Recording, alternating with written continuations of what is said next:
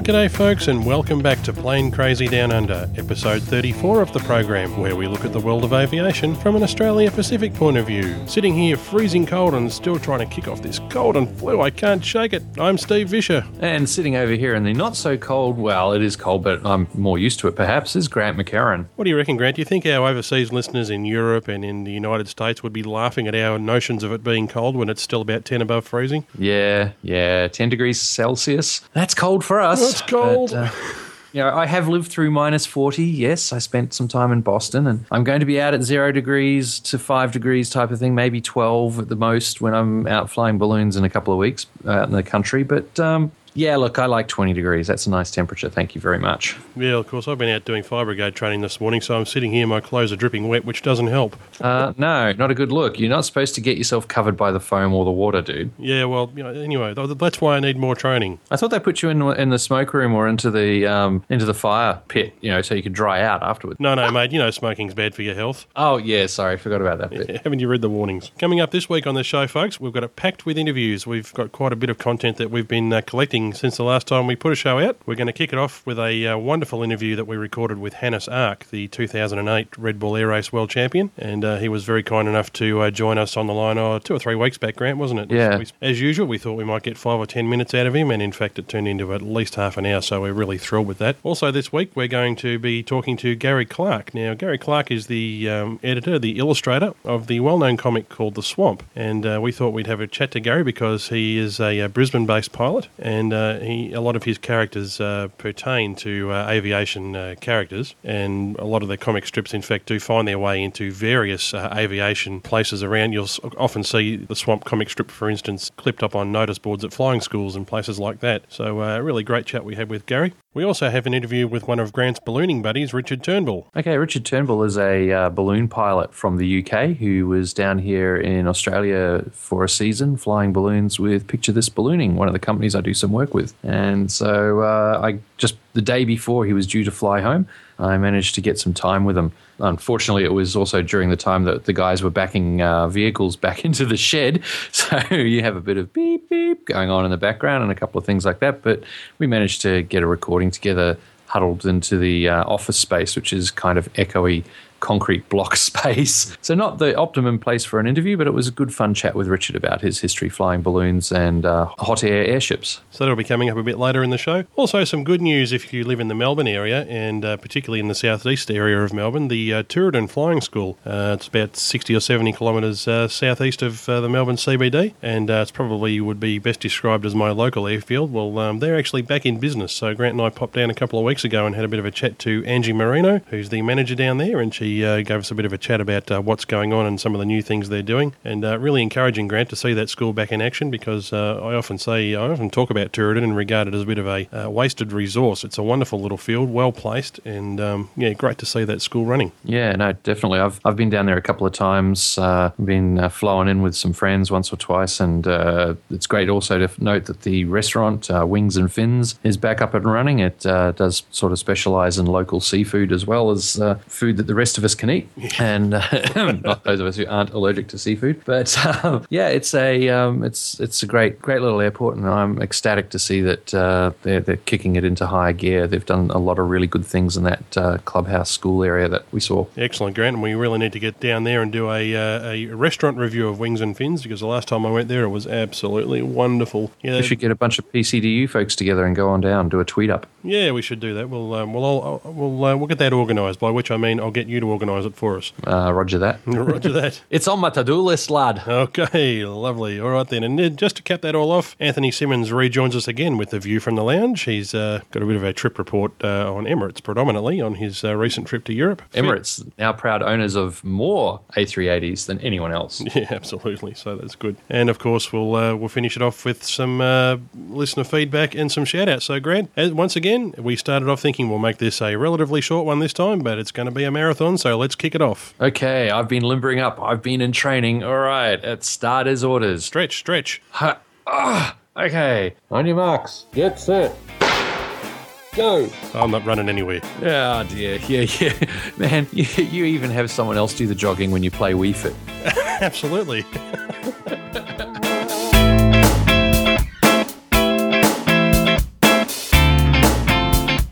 Well, folks, we've certainly had a lot of news about the Red Bull Air Race recently, and of course the round in Rio de Janeiro was unfortunately washed out with the inclement weather, unfortunately. Hannes Ark was declared the winner there, and we're very fortunate to have him on the line now from Austria. Hi, Hannes, how are you? Hello, everybody down there on the other side of the world. I'm fine, I'm very fine. Well, of course, it wasn't long since you were here last, enjoying the nice weather in Perth, and unfortunately the weather over there in Rio wasn't so kind to you. Actually, the weather was somehow kind to me, somehow not kind to the event, because we realized that the weather would be bad on Sunday, so we did all our tactics and treated the qualifying day as a race day, and finally that paid off, so I'm quite happy about that. That was a good call, being able to make that estimate that the weather would probably be bad and going all out, so well done for that. Hannes, so when you were doing your qualifying runs, Hannes, you made the decision to go flat out on that run just in case the weather might have washed out the final round? Yeah, that's exactly, that's right. I briefed all my team. I said, look, guys,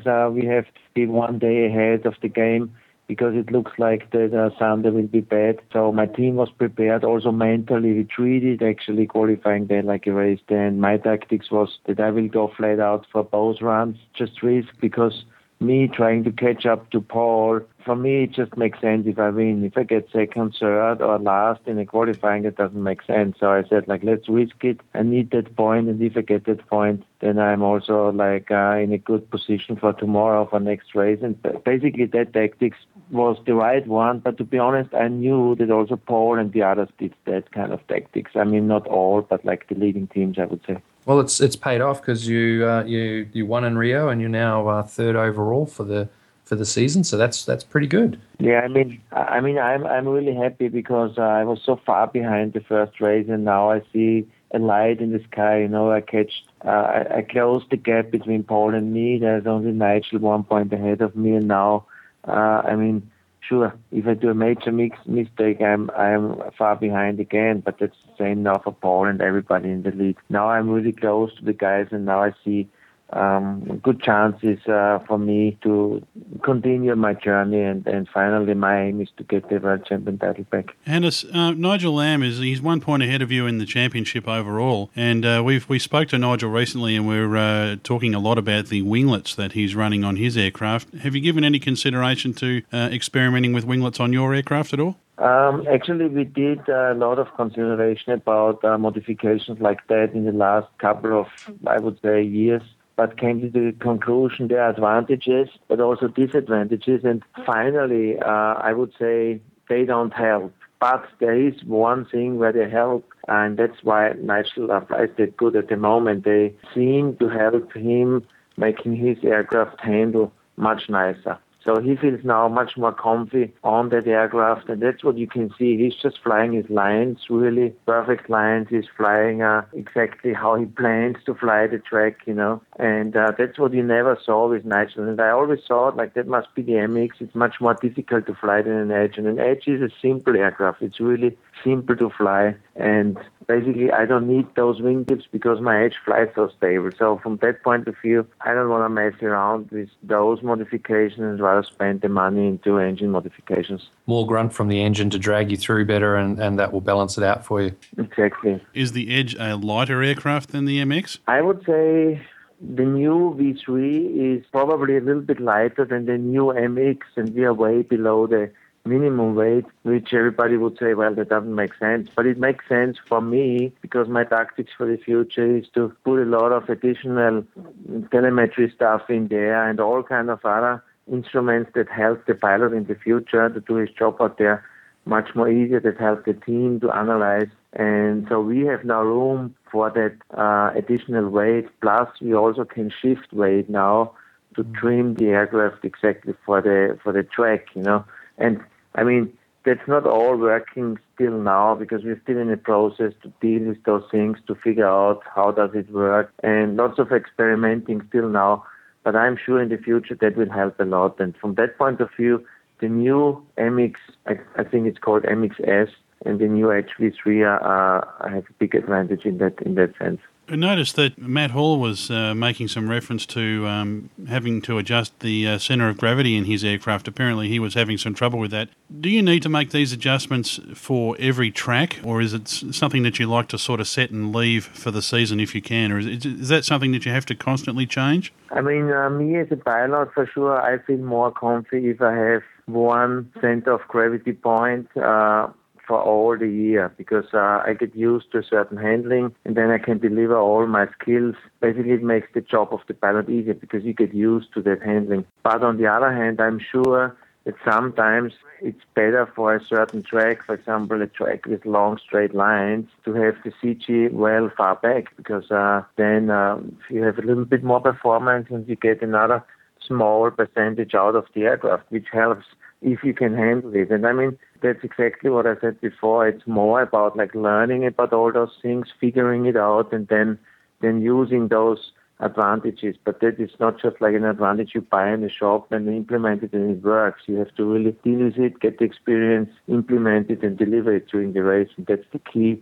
basically in racing, and that's what makes it so exciting in racing, I would say. Okay, Hannes, so moving on now, of course, Red Bull Air Racing is not the only thing you do. We're reading some of your bio here, and you're into base jumping, and says here you've been doing some test pilot work. Is that right? What would be a normal day in the life of Hannes Ark? It sounds like it's much more exciting than the average person. I mean, I think what I'm doing right now, Red Bull Air Racing, is the most serious, conservative job I ever did in my life compared to what I did before. Before I was like, for a couple of years, I was a paragliding test pilot, which means every day in the morning you look out the window, the weather is nice, then you go up there and test some new gliders, or help to design new gliders for the market, and I had some pretty scary moments out there. Also, I used like my rescue canopy, I think 6 or 7 times in my life, just testing those paragliders. And beside that, I started to develop aerobatic flying with paragliders, which was 10, 15 years ago, something completely new. So I was really 100% in that sport, did also World Cups and flying all over the world. That was one part of my flying career. The other part was I was a base jumper. Got excited about that and did lots of first jumps from high mountains like the Matterhorn, like the famous mountain in Switzerland and stuff like that. Just, I mean, I don't know, it was an experience and it fitted to my life. At that time, I wouldn't do it now anymore. That was fun when you were younger and crazier, right? Probably, yes. So did you start flying in paragliders, or was that the first thing you flew in? No, actually, my first thing I flew was a hang glider. I started when I was 15 years old. I grew up in the mountains in Austria, and there was like a couple of guys who started with hang gliding, and I helped those guys carrying the hang glider on the mountain, and then was just watching them launching, and it was so peaceful and nice. And I just went home to my father and said, Dad, I want to start hang gliding. And he said, okay, let's do it together. And that was basically with 15 years I started together with my dad, which is something really nice thinking back to those times, and started my flying career together with my dad. And when I got pulled off the ground the first time, I got excited, and my dad was there. It was just a nice experience. And now I'm really happy and glad that I started with that kind of flying, because for me, that kind of flying, including aerobatics or what we do with air racing now, that's like the real flying. It's not combined with computers and everything is controlled and there's an autopilot for everything. It's just like you feel the airplane, you look, you fly. And that's for me the most exciting about flying. And it also says here actually in the media kit I got from the Red Bull Air Race, I didn't realise this actually, Hannes, but you're a professional helicopter pilot, and you were actually served with the Red Bull Air Race as their aviation manager and race director. I didn't actually know that. So you've been with them right from the start, it sounds like. That's true. I was an active base jumper sponsored by Red Bull and did all those extreme sports. On the side, I was training a lot since years already for my aerobatic flying, and it was just a pure passion, not combined as a job. And then when Red Bull started this Red Bull Air Race, I mean, it's a marketing department company who starts the Red Bull Air Race. In the beginning, everything is improvised. And so they always called me a couple of weeks before, and because they realized they need somebody who has a clue about aerobatics, who can deal with the pilots, who can do briefings, who can be kind of like responsible on location for the whole aviation part. And that's why they called me always. And for sure, I was working so close with Red Bull, I just helped them out. The first year, the second year, I then got a job. The second year was more or less the year when they first started the series with 6 races. And I got thrown into this job. But realized then that I wanted to fly, and I mean, you sit at the tower, you deal with your buddies, they can have fun out there, and you have to do emails and fight with aviation departments to get the permissions and all kind of ugly stuff, So finally, I decided I want to get air race pilot. Speaking of the helicopter pilots, what a lot of people don't see, in fact, you don't see it on the TV, but of course, if you're at the race, you see, I think his name is Jörg Fleischmann, flying the helicopter, getting all the vision from the air. I would regard him as one of the most skilled pilots. His flying skills are amazing. Would you agree? Absolutely, I would agree. Jörg is a couple of years with us now, and I mean, I know a lot of Swiss pilots who have really, really good skills. Jörg is one of them, and what makes him special is that he trained with us now, let's say a couple of years. He's flying with us together a couple of years and developed that kind of taking aerial pictures he's doing right now, because he needs to know us and we need to know him, so we trust him completely. We never see him, or most of the time. That's funny. Also, he's really close sometimes to us, because we're so focused to fly through the track. But because we trust him, and he knows exactly where he can move because he knows our moves. And that kind of like working together combined with his skills give the audience those amazing pictures right now, And I think we all can be proud, and especially Jörg, we can be proud about Jörg that he's doing such a great job out there. But the most important thing is what makes his job, I think, a little bit closer to ours. Helicopter flying is also a kind of aerobatic flying, because you always have to feel the aircraft. It's not about automatic controlled whatever, You feel the aircraft, you look, and you react, and that's kind of like the same flying. That's why I also love helicopter flying. We often talk about pilots having to have really good situational awareness, and I although I've never flown a helicopter myself, I would imagine that what you're talking about there is a clear example of that. And when you're watching him flying around the track, and Matt Hall told us the same thing, that he's never seen him when he's racing. He doesn't have to worry about that, but he's actually the busiest pilot there, isn't he, Hannes? I actually tried to get an interview with him, but he's never on the ground. I think he gets more flying time in there than us. And I mean, knowing how much fun it is to fly helicopters, which means like you're out there, you fly an aircraft and you have a task and you have to perform, and it's basically more or less the same as we do. We have an aircraft and our task is to go around those pylons. So there's always a challenge out there, except that he is the challenge for a couple of hours being out there in the air. And from that point of view, I would love to change, the pilot seats, but, you cannot do everything. And that's why I focus on air racing right now and treat the helicopter flying more like a passion thing, which I really love to do, especially in mountains in the future, hopefully once. That is a good question for you. Is do you think that if you ever had enough flying as one of the races, that you might move on and help Jörg out flying the helicopter, take turns or things like that? I would love to. I mean, to be honest, I can imagine that the next career I'm shooting for could be to be a professional helicopter pilot in the mountains. I mean, I have a commercial pilot license, which doesn't mean that you are a good helicopter pilot. It's all about experience.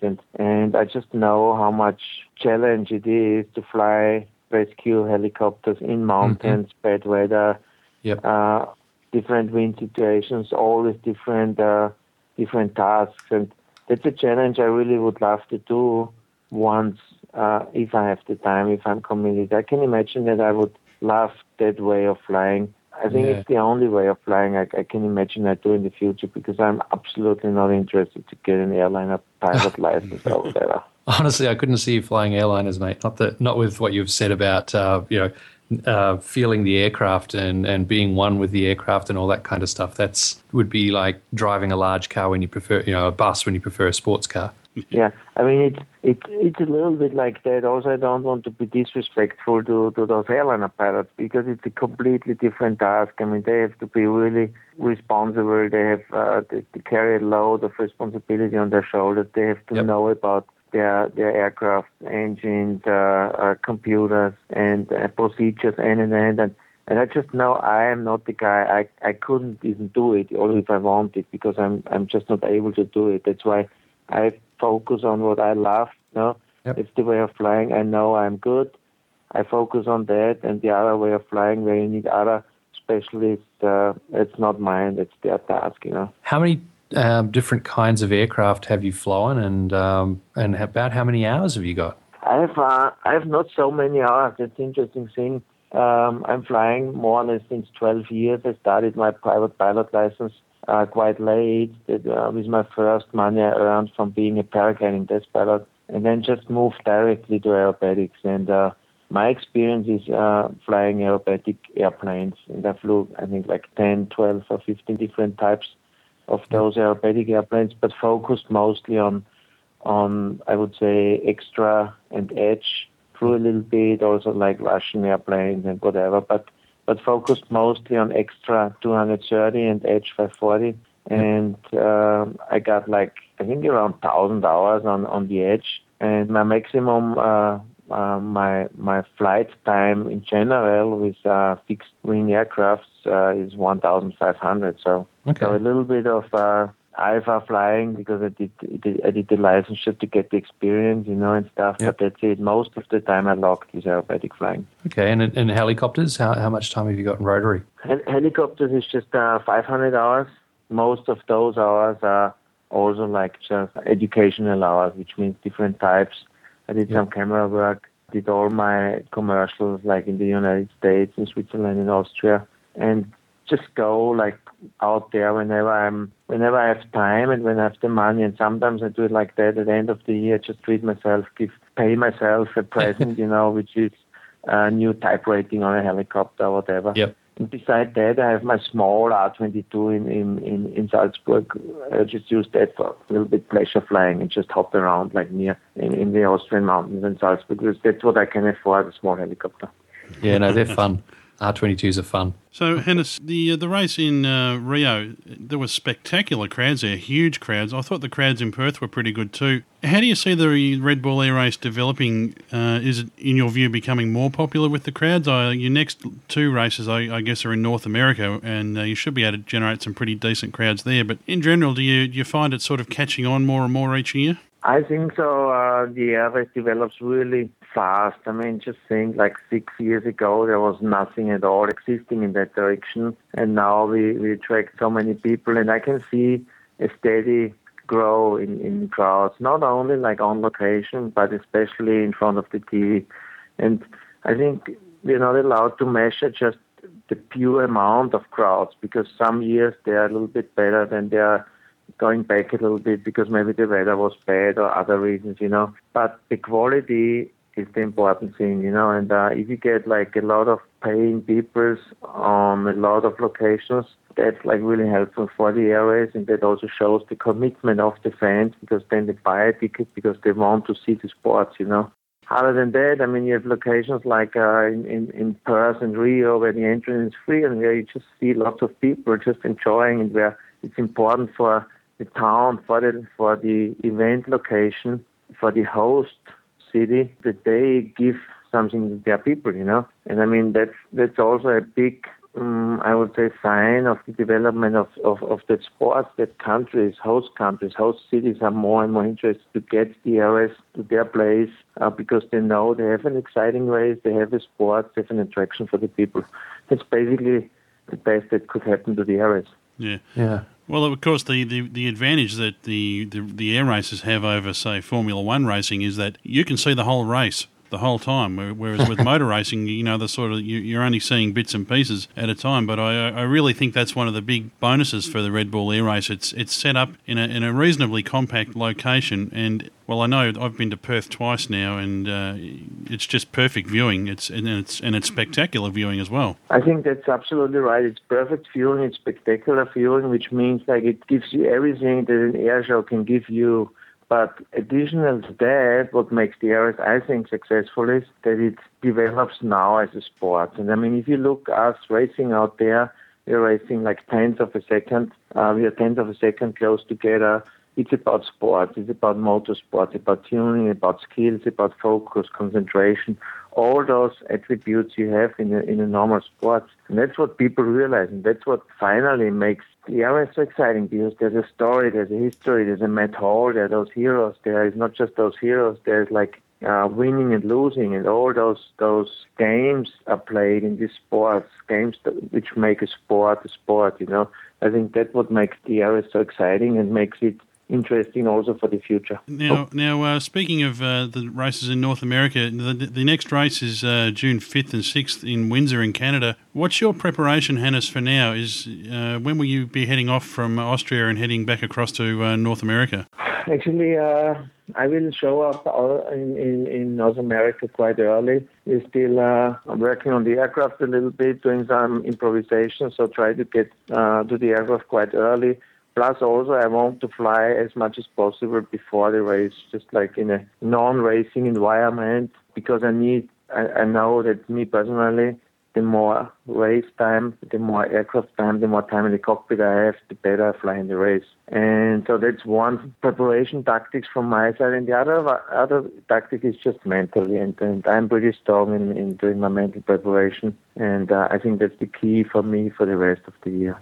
I was just going to ask what you thought about some of the new air racing that's coming out. For instance, you've got the aerobatic racing that's coming up in the US. They've just started this. I believe it's two aircraft flying aerobatics simultaneously, going through the same routines. And then you've also got the Rocket Racing League, which is slowly gaining momentum, where aircraft are flying in the sky at the same time, although not next to each other, not quite like the Reno air races where they're right next to each other. How do you see these growing? Are you aware of these races, and where do you see them going? I mean, basically, I am, to be honest, not so aware of these races, but that isn't like a measurement, you know.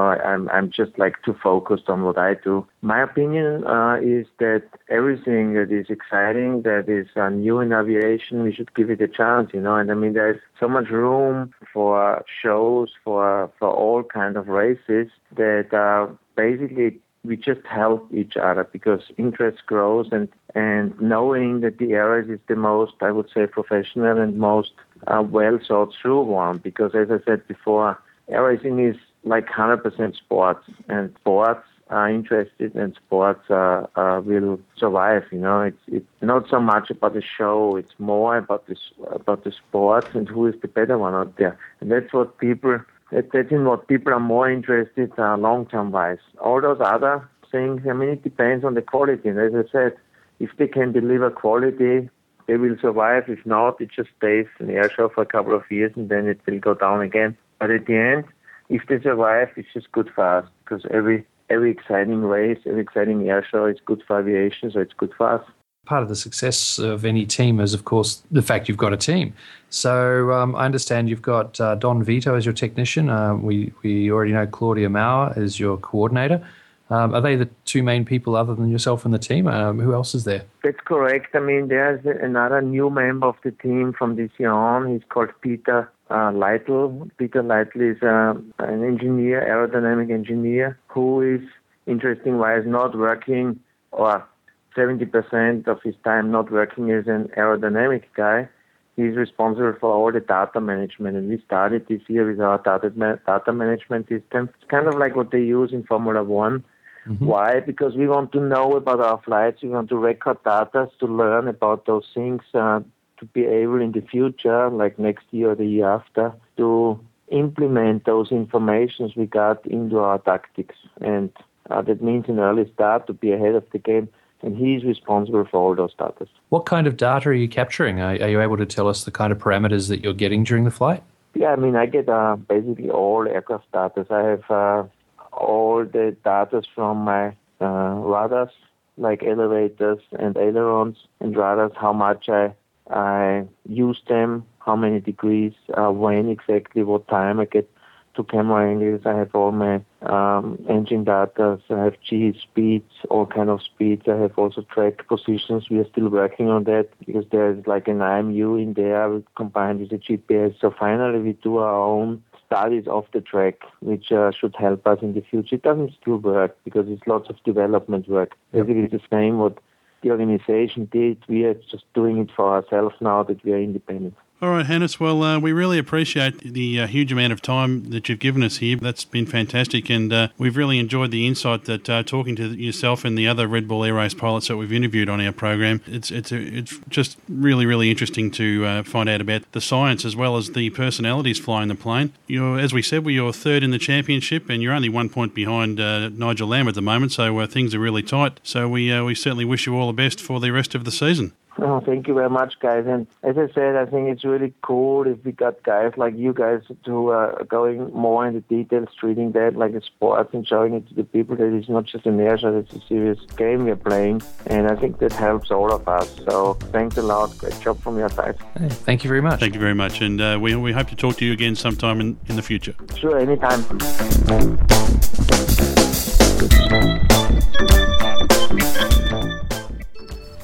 I'm Matt Hall. Hi, I'm Matt Hall. I'm Matt Hall. No, I'm Matt Hall. No, I'm Matt Hall. Everyone wants to be Australia's champion Red Bull Air Race pilot, and now you can own a piece of Matt Hall memorabilia. Polos, t-shirts and caps for all shapes and sizes can be found at matthallracing.com. Just go to the online store and you too can be in the loop. Hello, I'm Matt Hall.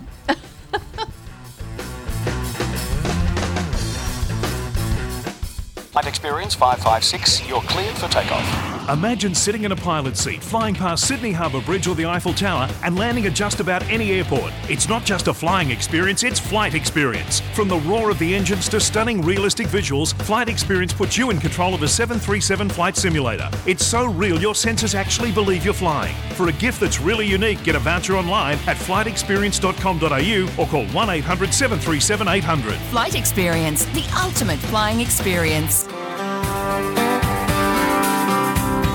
Hello, everybody. This is Robert Sigliano from the New Pilot Pod blog, the aviation podcast from the perspective of a new private pilot. So come join me on my journey as I transition from a student pilot to a private pilot. I will be discussing my goals for my first 100 hours, my flights, my adventures, my successes and failures. I have also thrown in a few interviews as well. So check me out in iTunes or at the New Pilot Podblog.blogspot.com, on Twitter as New Pilot Podblog, or on my transponder as LI Pilot.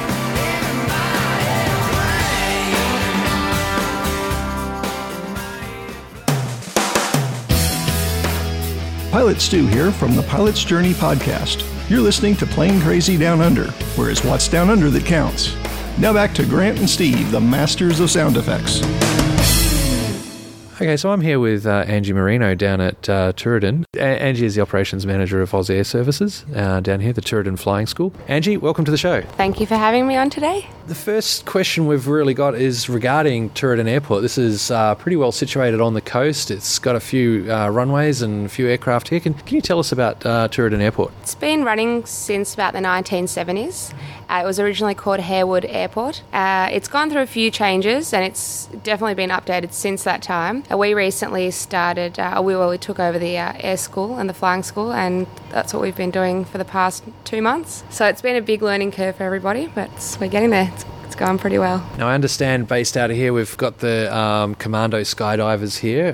We've got yourself, the Tooradin Flying School and Oz Air Services. We've also got the Wings and Fins restaurant, and I understand that some of the oil rig Super Pumas are based here as well. They are. We do have the choppers flying out to the rigs, although that sort of happens mainly during the week, so we don't really see those happen often whilst we're here. Yeah, it makes it fun in the circuit because they're pretty huge. Yeah. Can you give us a little background on the flying school and do you know what its history was like before you took it over? The flying school has been running, I think, for about 15 years, and we've just taken it over with the existing students and just sort of done a few upgrades, trying to spread the awareness and really sort of put flying out there for younger people as well to draw them in, because I think that's really important. Yeah. You know, you can start flying when you're 15, which is, you know, something that's really special, I suppose, to students when they have their flying license before they have their driver's license. Yep. And yeah, it's a really good way for students, even as a gateway into a career, or even if it's just for a hobby, into general aviation.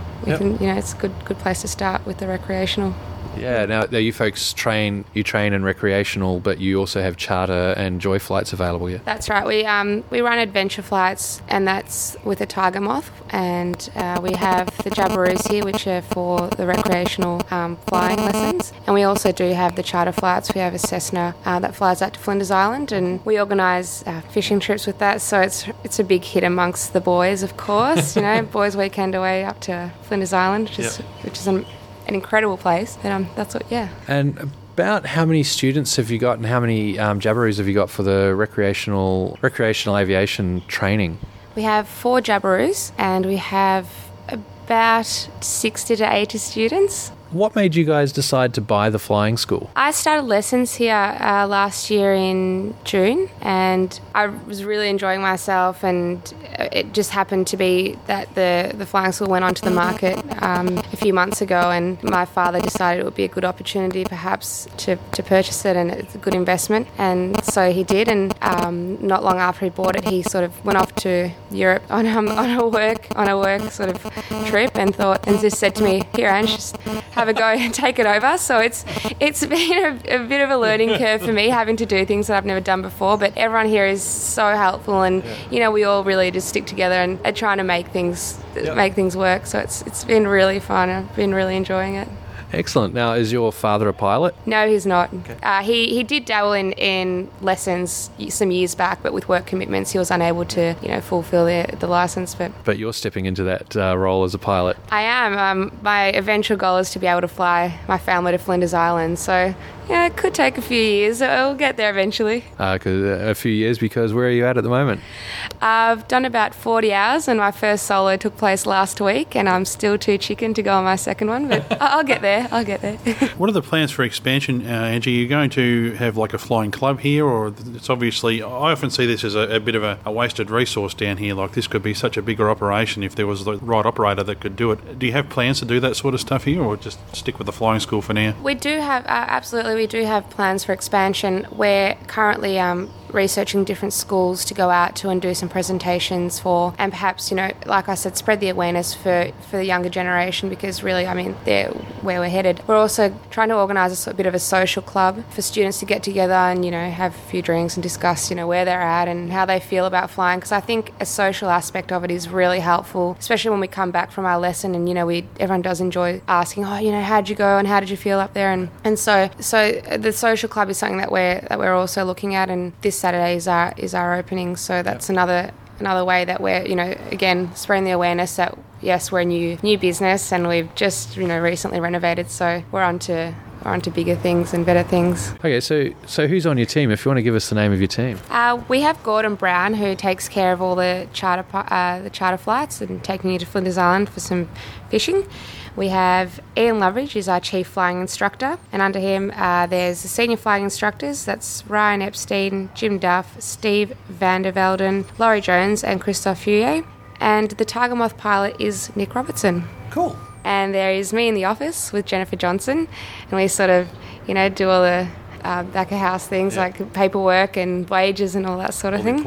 All the important bits. That's right. As a group, we try to all help each other, though. It's not sort of just, one person does one specific thing. Everyone's sort of in there helping each other. Everyone chips in. Yeah, that's right. Right, now, Angie, anybody that's come up the South Gippsland Highway here and they've happened to, as I always do, look at the airport and look past, there's one really interesting feature of this airport, and that's, of course, an old, looks like a beached fishing trawler that's parked at one side of the runway. Can you tell us a bit of the history of that, perhaps? That one's been a bit of a mystery to everybody. As I know, it was used years and years ago whilst they were dredging the Yarra River, and what they would do, they would get all the sand and the muck off the Yarra River and onto the boat, take it out to sea and dump it there. And once that was done, the owner wanted to moor it at Hastings to do some work on it, to sort of renovate it. He wasn't able to leave it there, so they brought it up to Torridon. And as he started doing the work, he sort of just gave up, walked off, and it's just sat there ever since.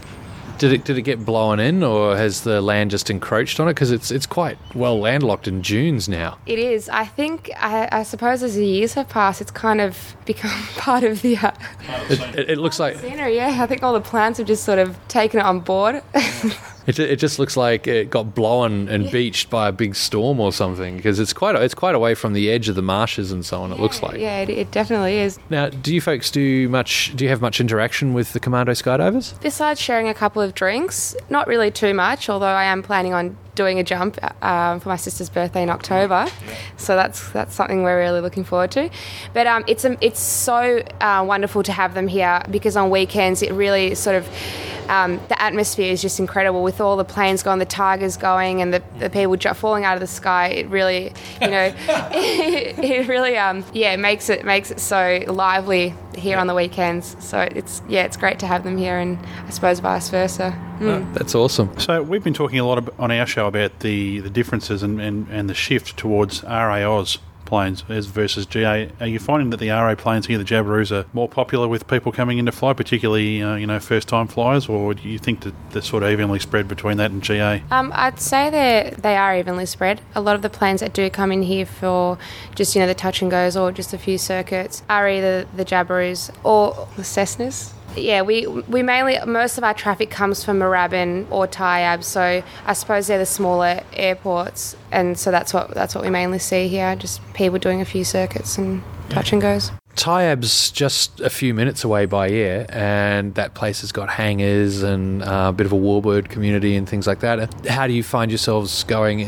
Do you feel like you're in the shadow of Taiab, or are you offering a service that's different to what they do? How do you interact or feel that you interact with Taiab? We don't feel shadowed by Taiab at all. I suppose they are a bigger airport, and so therefore I suppose they're in almost a different league to us, because we are quite a bit smaller.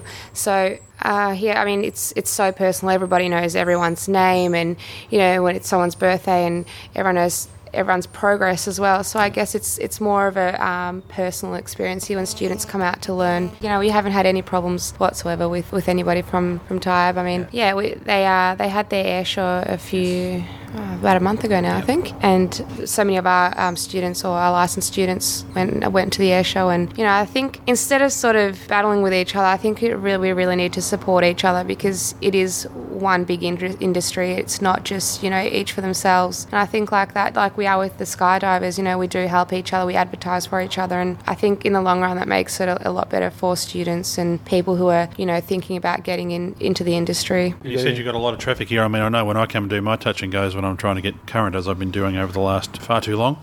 We come down here and do touch and goes. You find a lot of Moorabbin traffic comes down here? Yeah, we do have a lot of people calling up for permission to land, and they just do their touch and goes. They sometimes go over to the French Island and do a few things down there and do a few circuits, but come here for a coffee and some crayfish. Well, it's a good way to break things up, drop into the restaurant, have a coffee, things like that. Now, this is a permission-based airstrip. You can't just suddenly turn up, broadcast and say, hey, I'm coming in to do a touch and go, isn't it? Yeah, you do have to call the office and ask for permission to land, but I mean, it's always okay to land here. So yeah, we just prefer it that way, just so we know, and if there's anything unexpected, we can sort of deal with the problem quite efficiently. Most of my flying was done over in the United States, and it's a different culture over there. One of the things you see a lot of over there is what you're seeing here right now. We're just looking around at the setup you've got here, and there's tea and coffee available and all that sort of stuff. So I'm really encouraged to see that that's the sort of atmosphere that you're trying to generate here. So I find that a really positive thing.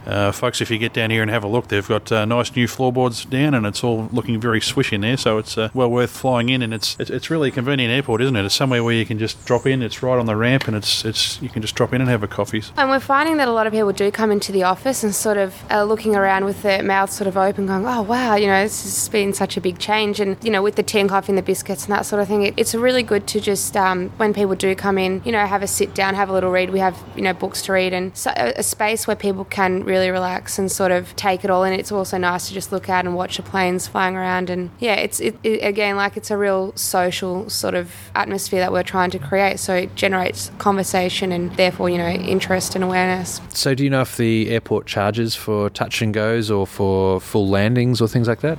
To my understanding, there is a fee, but the owners of the airfield would have to be contacted to find out what the fee is. Steve, you've done touch and goes. What do they charge you back at your school? Yeah, it's about $8 for a touch and go.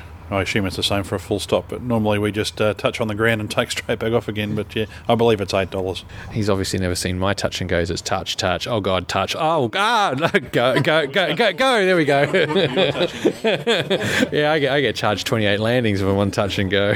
If anyone's interested in contacting you guys and having a chat and seeing what's going on, what's the best ways of getting in touch with you? The best way would be to either call the office on 03599837711 or check out our website. It's ozairservices.com.au. You'll be able to find all the information that you're needing. We would like to see as many people come through, and even if it's just to have a look at the office and the renovations and have a drink with us, that would be great. Cool. Angie, thank you very much for being with us. Thank you for having me.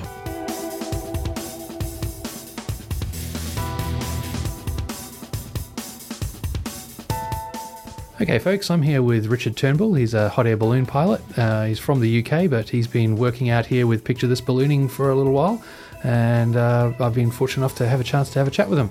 Let's talk about your background in aviation, how you got into all the different types of ballooning, what you've flown and things like that.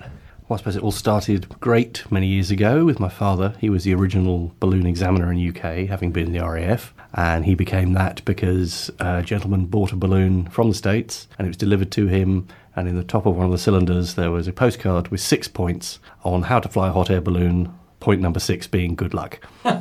So he rang up the Air Ministry and said, is there anybody that can teach me how to fly this thing? And they said, yep, there's a wing commander who does balloons. And so got in contact with him, and it went on from there. So that was really the start of it, I suppose. I did my first flight at the age of 6 in a gas balloon with my sister as the pilot on Battle of Britain Day out of RAF Abingdon in Oxfordshire.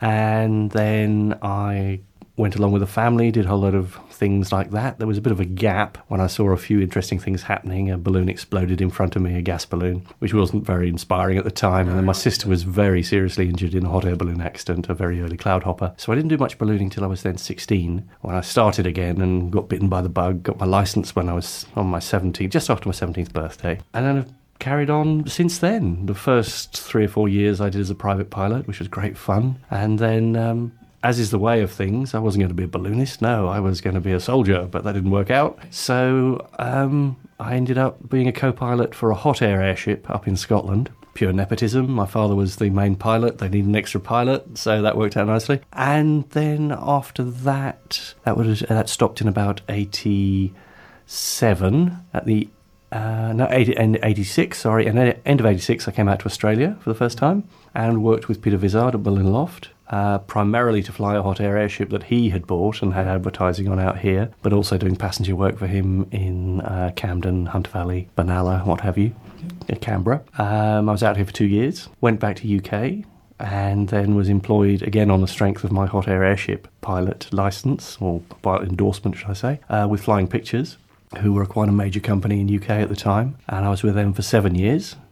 Then they had a bit of a hiatus and said that myself and my girlfriend were no longer needed. So I just went down the road to a company called Air to Air, who had a special shaped balloon in the shape of a pylon, which needed a pilot for that season. They said, yep, brilliant, come on board. A week later, Flying Pictures came back to me and said, we've just got a huge contract, can you come back? And I said, no, I've been employed by somebody else. Oops. So then Air to Air were, in effect, bought out by Virgin Airship and Balloon Company. Yeah. So I was with them for 7 years. The inevitable question, did you get to meet the man? Oh, yes, we got to meet the man on a fairly regular basis, really, because he would always come along and we'd inflate the balloon and he'd step into it, he'd smile at the cameras, turn the burner on, not look where the burner was going, burn a big hole in it, and then hop out and wander away, and then we'd be left to pack it up. So, but, you know. Well, when you're the owner of the Virgin Group, you're allowed to, but doesn't Richard Branson have a hot air balloon licence? Oh, absolutely. He's actually taught to fly by Robin Batchelor, who was one of the directors of Flying Pictures, because the original Virgin contract was with Flying Pictures, and then it went to Virgin Airship Balloon Company, or the Airship and Balloon Company that then became the Virgin Airship Balloon Company. And of course we were involved in the round the world stuff, which was great fun because from my point of view I was one of the pilots that did some of the long distance test flying for the Rosier balloons that they were using. So we went out to America, to Reno, to Stead Aerodrome, flew from there up into Idaho and across into Utah and what have you, all 24-hour flights to get the day, night, day expansion and contraction of helium. So they were all great fun. And then unfortunately Virgin fell by the wayside, as things do, and the remnants of Virgin then operated a very small company, just went back to be called the Airship and Balloon Company. And what did I do with them? Oh yes, they just had a round balloon for an electricity company in Europe, which was fine. It was a 105. Oh, and a really nice 42 as well, which was one of the best balloons I've ever flown, with a little basket. Yeah, that's tiny. 2 cylinders and you in this little basket. Oh, wow. Don't have to care about passengers or anything like that. Fly along, crash in a big heap. Absolutely great fun. And then they had the Churchill dog. Now, Churchill is an insurance company in the UK, and their mascot is this big bulldog. Yep. So they had a special shaped balloon built by Lindstrom Balloons of the bulldog. I flew that for 3 years. Cool. And he was quite heavy, I seem to remember, a bit of a handful, but kids loved him and the public loved him. He was a great character. And then, subsequent to that, that company then disappeared slightly, and I was with a friend of mine who was the press officer for Virgin, who got his own contract with a tiny little building society called the Stroud and Swindon Building Society. But they went the whole hog and had a 77 and a special shape house. So I did 3 years with them, and that was great fun. And then let's see what happened then. Oh yeah, the recession hit, that's right. And then I spent last year working on a roof of a medieval manor house. No flying at all, huh? Only private flying. Towards the end of the year, actually, I did pick up a little bit of work. And then I got the call from Australia asking me, did I like tampons? And I said, I'm not sure why.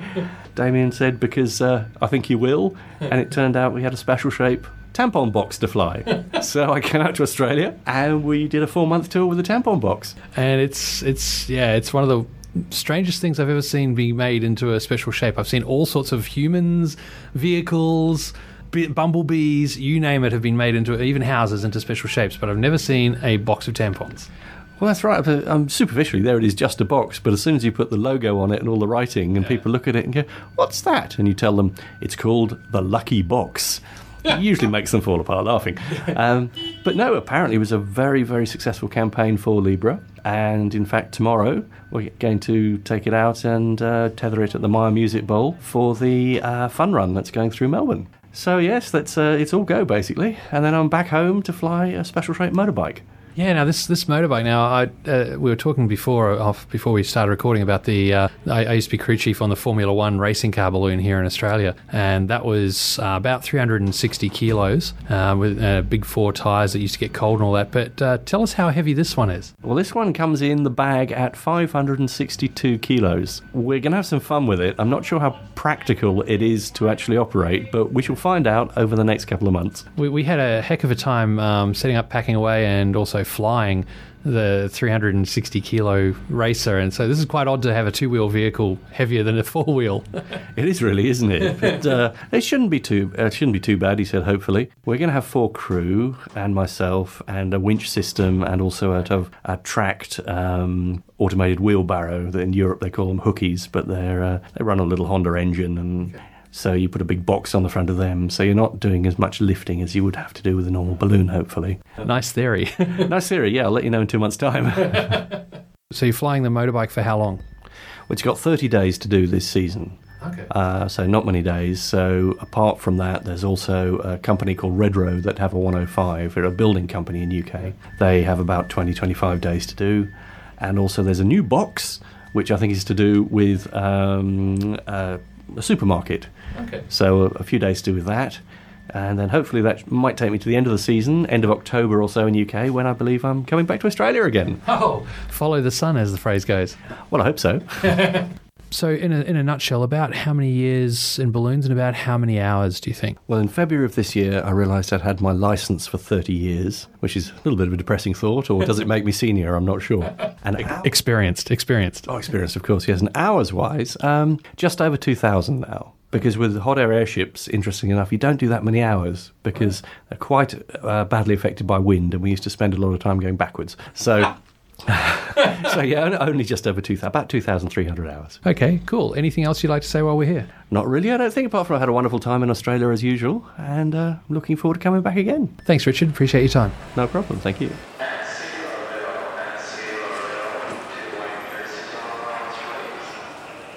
Sitting in my little apartment in Hamburg, I reflected on the adage, getting there is half the fun. You see, I've used Emirates several times before on journeys to Europe, and whilst most of the previous flights were good, I was curious to find out if competition, economic uncertainties, or just plain belt tightening had lowered their standards. And I was pleasantly surprised. Hi, I'm Anthony Simmons, and this is The View from the Lounge.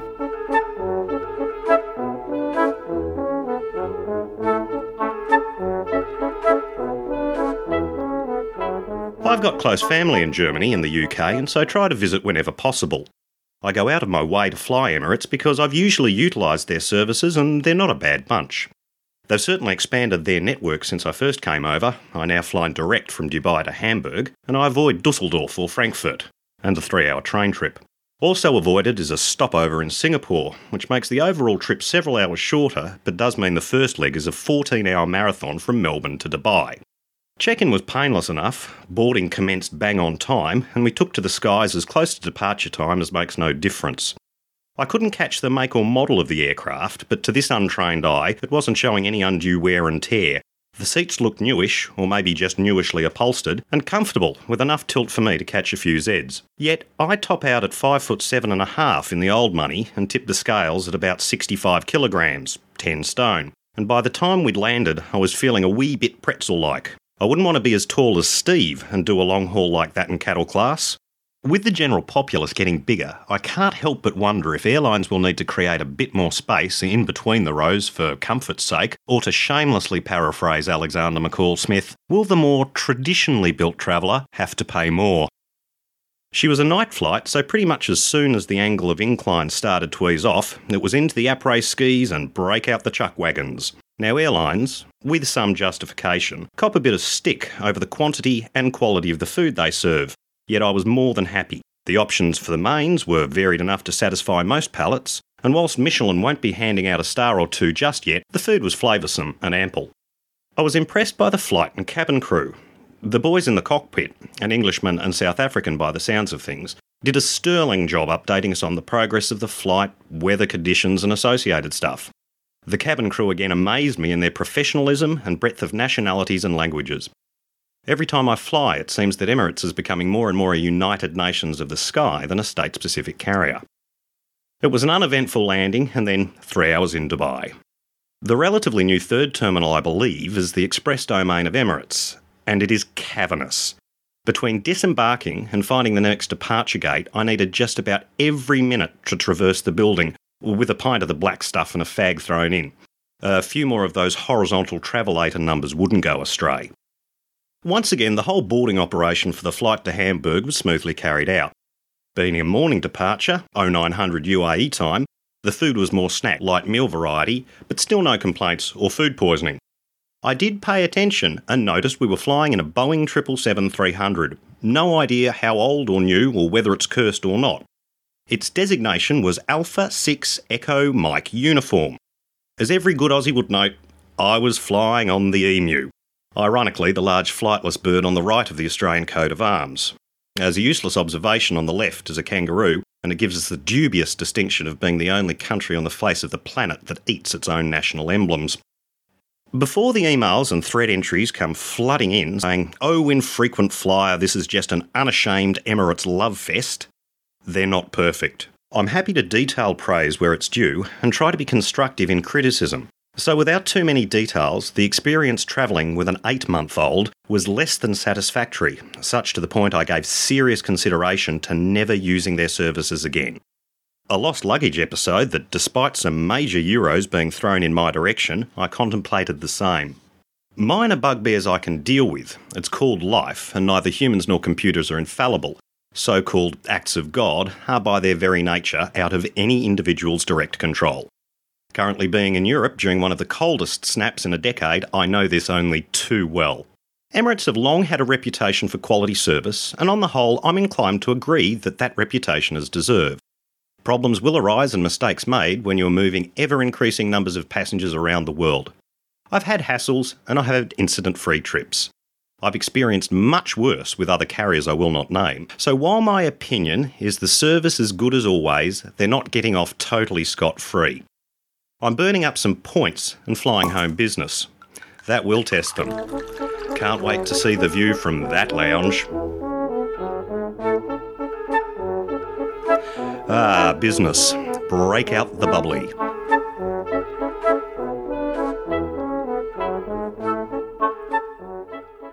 Mile High Flyers promo, take 229. Cue music, action. Hank here, wanting to tell all the listeners of Plain Crazy from Down Under about the Mile High Flyers. Mile High Flyers? The hell is that? Is that some sort of crazy sex club? I can't be promoting Hank, that you crap. know the Mile High Flyers are an aviation podcast based in the Mile High City. Try it again. Mile High Flyers promo, take 230. Cue music, action. Hank here, wanting to tell all the Plain Crazy listeners about the Mile High Flyers. That would be Plain Crazy Down Under podcast listeners. Try it again from the top. Mile High Flyers promo, take 231. Cue music, action. Hank here, wanting to tell all the listeners of Plain Crazy Down Under about the Mile High Flyers. Kill the music. I think you've had too many beers. You better take a break. I'll see if we can fix this in post. Looking for a studio to record your next project? From recording and song production to music videos, disc duplication, and DVD presentation kits designed to get you noticed. Audiovisual Media is more than just a recording studio. It's a complete solution for musicians with recording and music video packages available. Record your next project at Audiovisual Media and score free studio time. To find out how, visit our website at www.audiovisualmedia.com.au or call us on 0407 091 524. Want to advertise your business on the Plain Crazy Down Under podcast? Scripts and Voices has teamed up with the boys at Plain Crazy Down Under to bring you an exclusive offer. Scripts and Voices can make your ad to feature on this podcast at a specially reduced cost. That includes writing your ad, voiceover, backing music and production. To get your ad made in time for the next podcast, check out scriptsandvoices.com. Follow the link and send us an email. For advertising rates and packages, please see the Plain Crazy Down Under website. Well, folks, for many people in Australia who fly or are involved in some way with aviation, it's not uncommon to encounter a cartoon strip known as Swamp, cut out and stuck up on the walls of various flight schools and places like that, and cubicles and various aviation organisations. And today we're fortunate to have Gary Clark, the creator of Swamp, and we're going to have a chat with him about the cartoon, its inspiration, and how it's been helped by his flying. So, Gary, welcome to the show, mate. Oh, thanks, guys. Welcome. It's good to be here. Okay, well, first of all, Gary, do you want to tell us a bit about what Swamp is for the people who have never seen any Swamp cartoons, and what the inspiration was for it?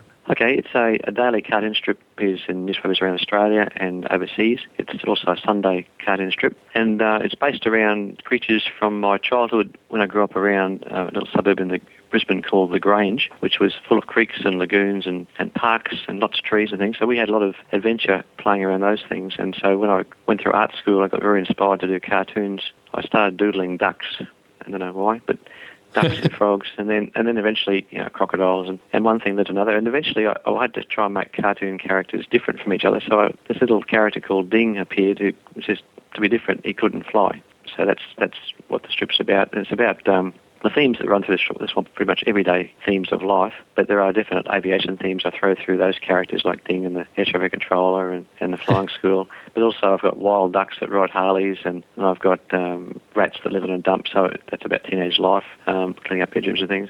So I throw a whole bunch of characters into different settings, and they become kind of the themes, different themes I run through. So, but aviation is definitely one big major theme, because the Swamp actually, I've got a map I've drawn of it, and it's actually got 2 runways, and in the middle of that is the air traffic control tower. So it's all about this particular life around. It's built around an airfield in a swamp where ducks come and go, and all the other characters as well. Yes, Ding the Duck is definitely a favourite. He's perpetually trying to take off and so on. It's great. Oh, good. Yeah, he's not exactly not my favourite. I like him sometimes, but he's such a dud, Sometimes I think, well, man, but that's who he is, and but what he has got about him is he perseveres. I think that's a good trait. Yes. Not all of us succeed in life, but he succeeds in persevering. So that's a good trait. But sometimes I'd like him to fly, but I use other ducks for that kind of theme. Yeah, I've noticed there was one where he winds up by balloons or something like that, flying above the clouds, and it was all a dream. The dream was an afterthought because I actually had him pretty much flying. I thought, gee, he can't fly. That'll be the end of Ding Duck. So I better make it a dream. I chickened out basically. So but one day he will, and that's because I've got a pilot's license of sorts. I've got a restricted license, had it for 20 odd years. I've always said once I finish my license, if I ever do, then Ding will finish his, and he'll get his. Oh, cool! So I'm still going, So. Well, there was the classic one of Ding approaching his study for flying his homework, and he's like, "Yep, there it is. There's my homework. I'm about to start." And all of a sudden, there's this crack, and a big chasm appears between him and his study. Yep. And that very much epitomized. I've got some study to do for a license at the moment, and every time I go to do it, something comes up. So it was brilliant. I think we all feel like that occasionally. I'm the world's worst student, so that's where that comes from too. So it's all life. You said you've got a pilot's license of sorts. So do you want to tell us about what made you want to learn to fly? Actually, inspiration for both drawing and flying come from my dad. And Dad sat me on his lap one day when I was about 4, and he drew, there's a really great, I can still remember it, a great drawing of an airport with the old igloo hangars and a couple of DC-3s at the front. And I was really impressed by his drawing, but also this aircraft thing became something that I hooked onto too. But also we lived on an aircraft lane, and every time, not every second time, but every time an aircraft flew over, which was every few minutes pretty much, Dad would race at the front yard and watch the DC-3 or the Fokker Friendship or whatever go past, and I'd join him. So for years we just spent back and forth racing outside the house watching this aircraft. So I got pretty much hooked on flying. And then when I was at high school, Dad took up, went for his pilot's license and went solo. And then at the same time, I started art school after high school. And one of our first drawing assignments was to draw this massively big glider from a QIT gliding club, a glider called a Bocian, which some people might know about. I think it had about a 60-foot wingspan thereabouts. Wow. Very big. And I joined that club, and they let Dad in as well. And we started learning to fly gliders, and we were involved in that sport for about 8 or more years and had a fantastic time flying gliders. But later on, when I was married, I couldn't keep up the what's basically a bachelor lifestyle of being away every weekend all day for flying purposes. I couldn't keep up the currency enough that I felt I was safe, so I had to stop gliding and took up power flying because that was only half an hour's drive away, and I worked out it was only 3 hours commitment per lesson, including driving time there and back and post-flight and pre-flight briefings. And so I thought I could keep that up fairly well, and I could do it midweek too. So I took up power flying, and but greatly missed the gliding and the sport that is. So, okay. That was 20-odd years ago. So were you doing powered flight at Archerfield? No, I started at Redcliffe, which is pretty much like a swamp, It takes you past ducks. Yes. And it was kind of very homey. It was a great little airstrip, and it's become a bit more professional and successful, but it was really homey and a lovely place to learn. It was a great atmosphere. Yep. Still is. I still visit on occasion. And so that's where I started. Then I went solo in Cessnas and got my aerobatic rating and a tail dragger endorsement and did whatever I could short of getting a full license because I flunked that lesson or that exam by one question. Oh, no. It was one of those ones that really could have gone either way. So, and I picked the wrong way, and I couldn't get back to study for about a year, and I just lost momentum and just kept on puddling around with around the local training area. And that's all I could do with taking friends up, and that's all the time I have anyway. Yeah. But in the meantime, I've changed over to recreational. Yep. I got sick of flying Cessnas, and much as they're a great trainer and a good aircraft, I wanted something a bit different, just a change, and I discovered Tecnam Sierra, which is like a little sports car. Yep. And very much the feel of a glider, and I love the feel of it. It's just got this lovely touch, stick and rudder aircraft, and it just felt just like the gliders used to fly, the old fiberglass ones, and so I took up flying the recreational and love it. So it suits. I'm a recreational pilot. I only get a chance to fly once every blue moon at weekends, so it suits my involvement. I don't think I could keep up currency if I had a full license. I think I want to fly more regularly than once every 4 or 5 weeks to keep sort of open license currency. But for a training area, I know the training area, and I think it's current stuff for that stuff. So how's the RAOs scene up that part of up where you are? Is it we're noticing a big shift towards it down here in Victoria? I assume it's the same case up there. Yeah, pretty much. Yeah, it is. I think because a lot of people that flew GA and flew Cessnas were just recreational pilots, but now they've got their own recreational organisation and their own range of aircraft that suit them down to the ground, and slightly cheaper.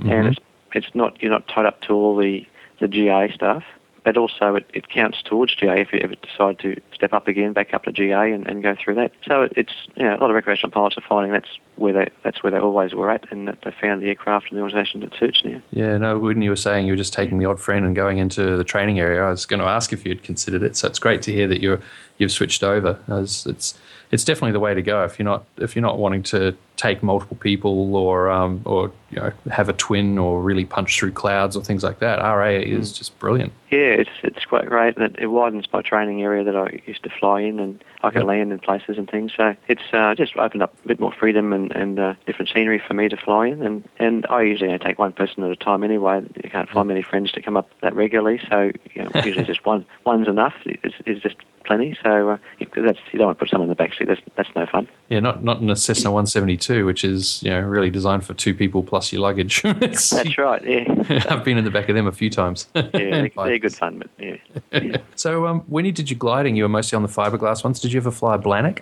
I did my first loop in a Blanik with another pilot named Andrew Sinclair, who was a Royal Navy Skyhawk pilot. So he performed the loop. That was my first experience of aerobatics ever, which was great.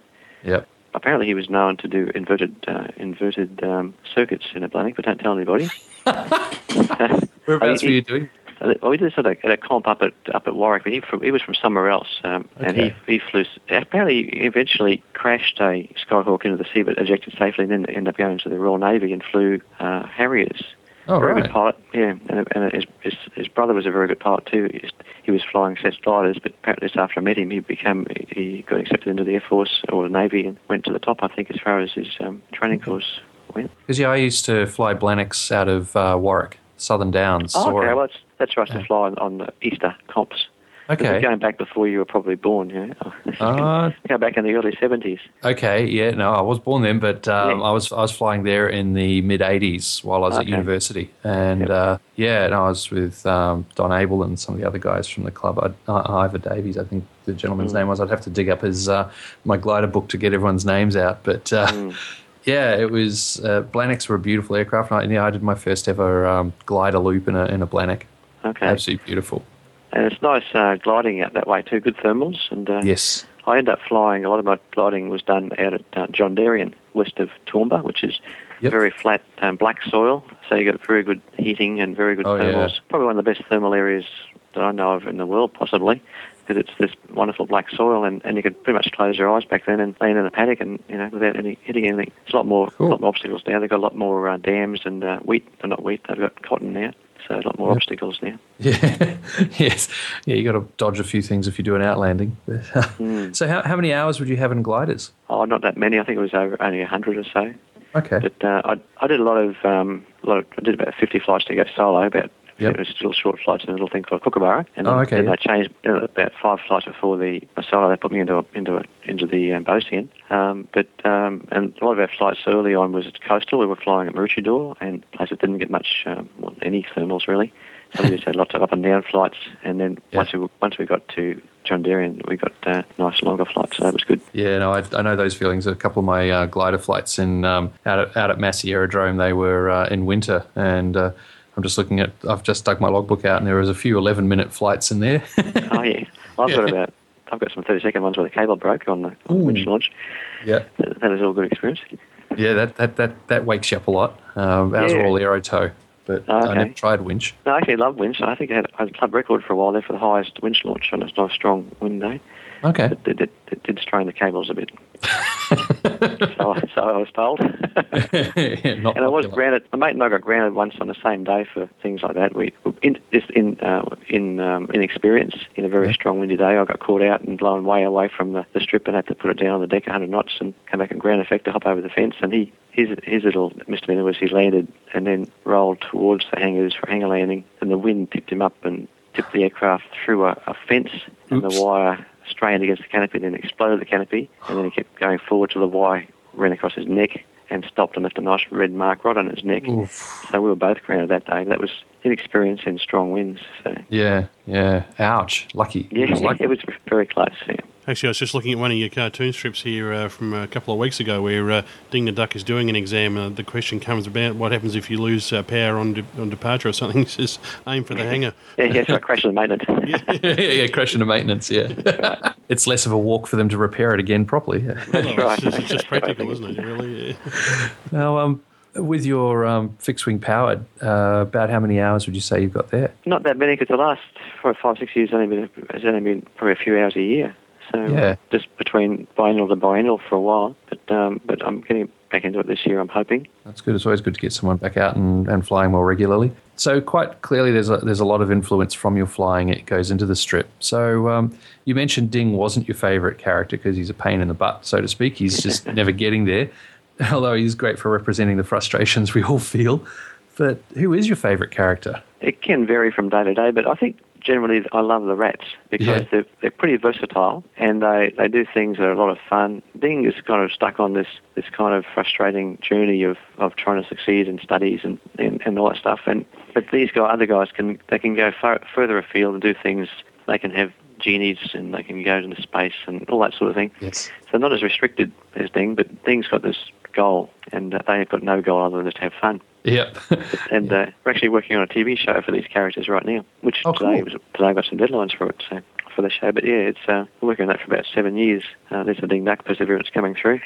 But the rats have a lot of versatility, and so we're looking to pursue a show based on them. I guess if you combine those two ideas too, I guess sometimes we all get so focused on our goals in life and the relentless pursuit of them, I guess we sort of forget to have a bit of fun at times, so there's probably something a bit deeper in that. Yeah.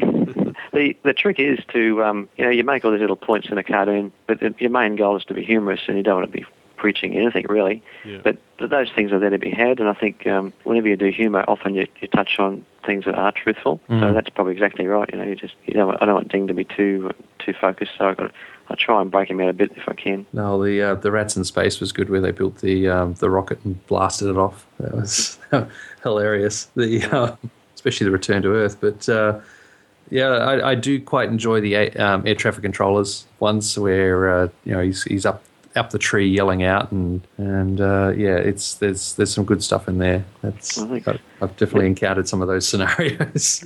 It's amazing. I mean, I just had to make a dumb joke, but those cartoons are picked up by several international air traffic control organisations all over the world, and they appear in their magazines in Denmark and wherever, America. And if I ever get my licence, I think I've got a few clearances organised through these guys. But it's amazing that they all say the same thing. They said, "This is so close to the truth." I'm going, that's a bit of a worry. Yeah. But it just seems, but like I say, when you do aim just to create humour, it's amazing how close humour is to the truth. So these things do hit a nerve at times, or a funny nerve anyway. So they appreciate it. That's an interesting point, Gary. Do you find you get a lot of feedback from the aviation industry, or is it just more, the general public that I mean, how much feedback do you get? That's an interesting question in itself. I used to get a lot of feedback, but the internet's changing now and people are going more on Twitters and things, so I still get feedback, but I get a lot of feedback from pilots. Quite often it's, I love Ding comments, and because I'm learning to fly and these sorts of things, or I'm a commercial pilot and this rings true, or air traffic controllers. So I do get a lot of feedback. I've had a lot of feedback over the years from everything from Air Force pilots to, who was it else? I think NASA. Oh, cool. Did a cartoon for them because they were developing some vehicle. But yeah, it's a lot of feedback from all sorts of groups in aviation. But I do get a lot of general comments too from those that like other characters as well. Actually, it wasn't NASA, it was Boeing who developed the big spy pilotless aircraft. So I did a cartoon just for them, which appeared in the strip years ago. Excellent. Nolly, I know you've done a few golf-themed ones as well. I know I've sent a couple of those links to your site across to my father, who's an avid golfer. Did you play much golf? I play golf every Wednesday morning at dawn. Not today, I was too busy. But yeah, I don't. I just do it because it's a way of getting out of the office. And my father plays, so he's 82, so we keep playing while he can, and he still thrashes me. So it's a good walk around the paddock and a bit of fun. Don't take it too seriously. Oh, you know what they say? It never rains on a golf course, even when it's raining. It's you got the umbrellas up. No, it's not raining here.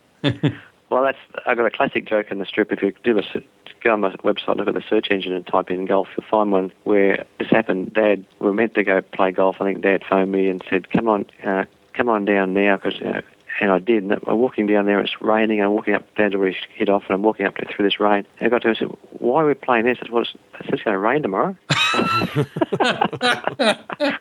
So I just turned around, went back home to the office, and wrote the joke. That's awesome. That's golf, isn't it? An interesting one that I always have with golf, and I mean, I don't play golf, but I spent a bit of time living in the US with an Air Force family, and it seemed to me that every time we went to an Air Force base, there was this wonderful golf course around it. And one base commander told us one time that was part of the United States Air Force philosophy on building an Air Force base, that you'd find a good golf course and build an Air Force base right next to it. Is that right? So bomb the Air Force base and serviceable in, huh? Yeah, that's right. That's carried over to Thailand. I don't know if, Gary, if you've ever been to Bangkok, but the old international airport, Don Muang, which has the commercial operations on one side and the military on the other, right between the two runways is an 18-hole golf course. Is that right? And you play the top 9. And then to go across to the bottom 9, you've got to cross an active taxiway, and they have a set of lights and all that kind of stuff. And you'll be standing there, and a 747 will just trundle past you going off to the other runway, or you'll be trying to take a chip shot, and an A340 will drop down and pop the reverses, or an F-16 will take off from the. Back when I was last over there, it was an F-5, but I think they've got F-16s now. But it's one of the most distracting places. My father and I would be out there, and it would be the worst game of golf ever because look at that plane. Oh, check that. Oh, here comes Qantas. Oh, head down swing. Oh, stuff that. That's a nice, relaxing place to go play golf. If I played there, every aircraft would be in danger. So it reminded me of when we used to fly gliders at Maruchi Airport. It was way back in the days. It was just a little airport. They had the 3 o'clock Flock of Friendship every Saturday afternoon, and we used to have to come out of the air every half an hour beforehand and wait half an hour till they'd been and gone. So in the meantime, we just parked the aircraft on the edge of the runway and sleep on the edge of the runway. And quite often we'd be sleeping and we'd notice, there'd be a Flock of Friendship wing would actually pass over our head while they're lying on the grass on the side. That's how relaxed it was back in those days. But it was, reminds me of those days. Yeah, back in the good old days when you could get away with that. Yeah, that's right. And we used to fly Amberley too, amongst all in those days, the Phantoms. Yeah. That's when we had all those on hire. Oh, wow. It's taken us. Gliding took us around a few interesting places. Yeah, no, definitely. And so was Ding Duck.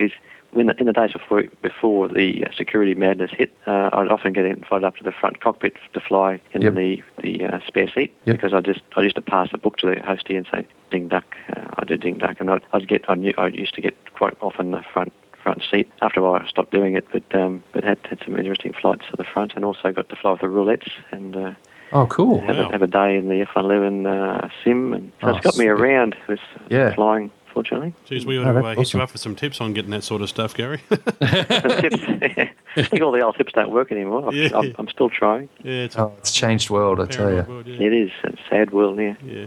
Gary, you said the Swamp is in syndication all around the world. Would we find it in any particular, say, aviation magazines in this part of the world? Oh, yeah, it's in AOPA magazine. It's in a lot of. It's also in a lot of free magazines, like a lot of club magazines. I let people use them out of interest for those kind of magazines. So Western Australian, Tarmac Topics, and places like that. Or rather, originally my first cartooning ever published was an aviation booklet I did called Soaring Satire, which is published by my own gliding club. But yeah, mate, I'm not published around the world. I'm published in Australia, and I'm published over in Scandinavia, and New Zealand, in the main areas. I've got some. Swamp is actually licensed in Japan for a clothing range, and ironically, it's a high-class golf clothing range.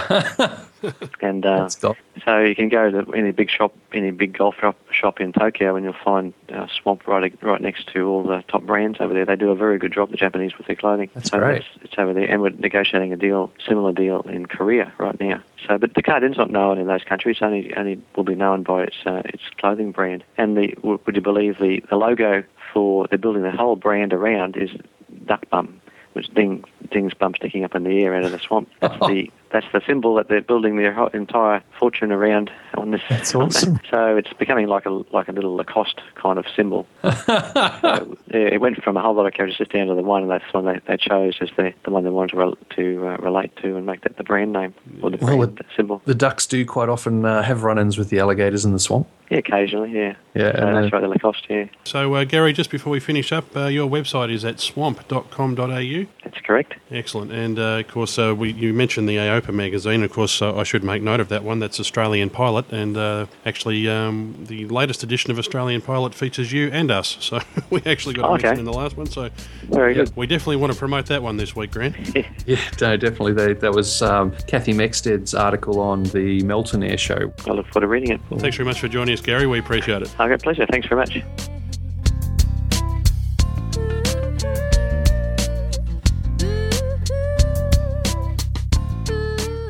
And welcome back, folks. Well, there you go, Grant. That's a pretty full program and a really interesting chat there with Gary Clark. It's always good to catch up with people and get their aviation story, one of the things that we really enjoy doing here on the show. And, the Swamp, I must admit that I'm a fair way behind. I actually get it delivered to my inbox every day, but it's one of those things that gets filed away and I don't always catch up with it. But interesting that Gary Clark was saying there that Ding Duck wasn't his favourite character, whereas I would probably judge that most people that read The Swamp probably would regard Ding as the favourite character. It's certainly mine. Yeah, well, that whole, go underdog. Come on, dude, you can do it. But yeah, I still really love right now the one of Ding going to study and suddenly the ground opens up in front of him and then later an asteroid comes down and hits the homework and things like that. And that's very topical for me at the moment as I'm trying to get time to do my own study. And it's, every time I go to do it, something else gets in the way. Yeah, so Grant, you should tell the listeners what you've been studying, speaking of that. It's everything I need for my balloon pilot's license. It's navigation, meteorology, and so on as they apply to ballooning, plus also the code of conduct dealing with landowners and as well as how to actually fly a balloon. It's not just put a bit of heat in, pull a bit of heat out. There's a little bit more to it than that. What is the screaming part as it hits the ground, or do you have totally. The stunned look of surprise as the ground gets ever larger. Yes.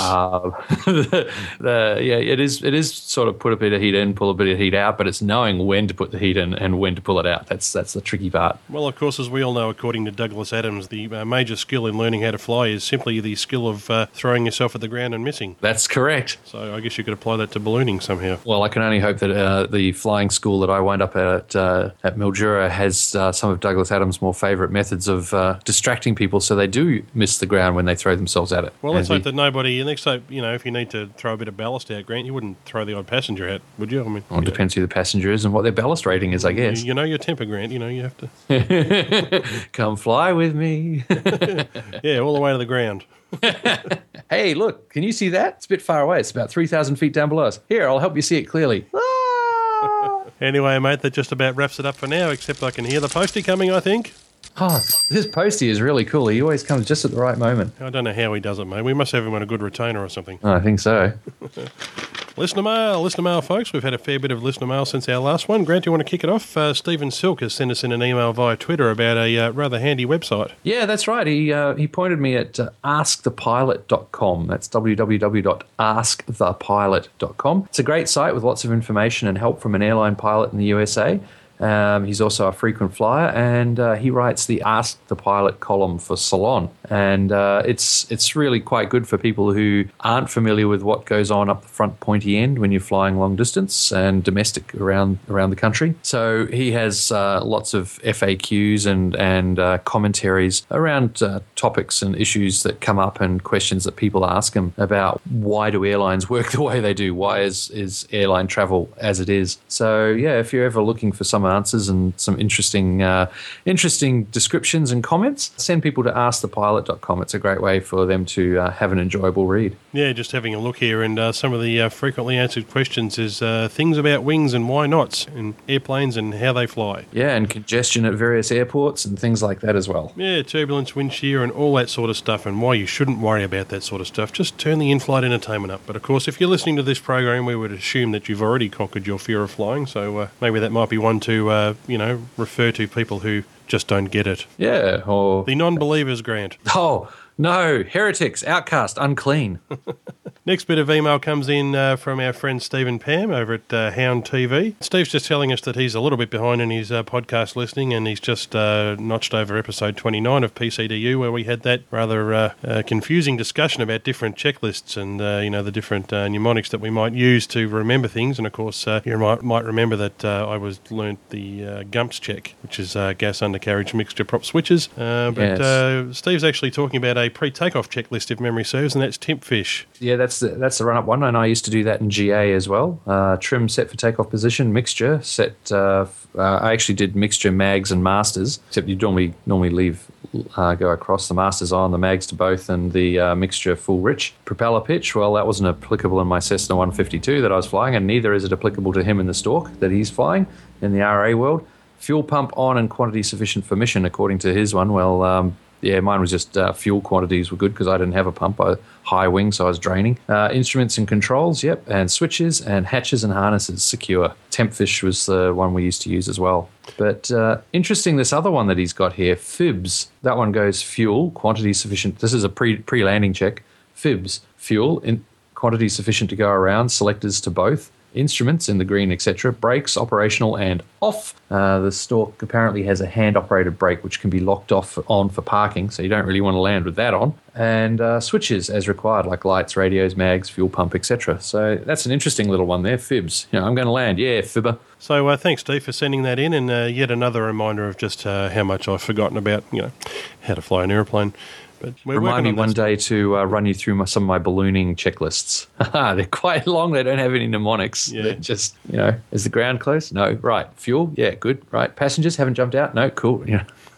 Awesome. Sounds much easier. All right, Grant, and just one more bit of listener email here, and from Trent Donovan. And when I say one more bit, actually we got 3 very detailed emails from Trent, so I'll just summarise a few of them. You may remember, folks, quite a few episodes back now, we were discussing aircraft movements at Jandakot, which is the GA airport in Perth. And, of course, not having a lot of experience over there in the West, we were asking listeners to send us some information about just how busy it is over there, or whether or not it's busy. Well, Trent writes, greetings from Perth. Name's Trent Donovan, 20-year-old commercial-rated pilot and flight instructor, currently doing some ground instruction at the Western Australian Aviation College whilst waiting for a flying job. Says he's been listening to us since episode 1, so good on you, mate, and is offering to bring us up to speed on anything we'd like to know about happenings over there in the West. So, Trent, we really do appreciate that. Now, I sent a few emails backwards and forwards with him, thought I'd capitalise on his offer and take him up on that immediately, Grant. Anyway, one of the emails he sent us here, Grant, actually he details the total movement numbers for February of this year, 2010, for all the GA airports, the major, what were GAP airports around Australia. And now I would have thought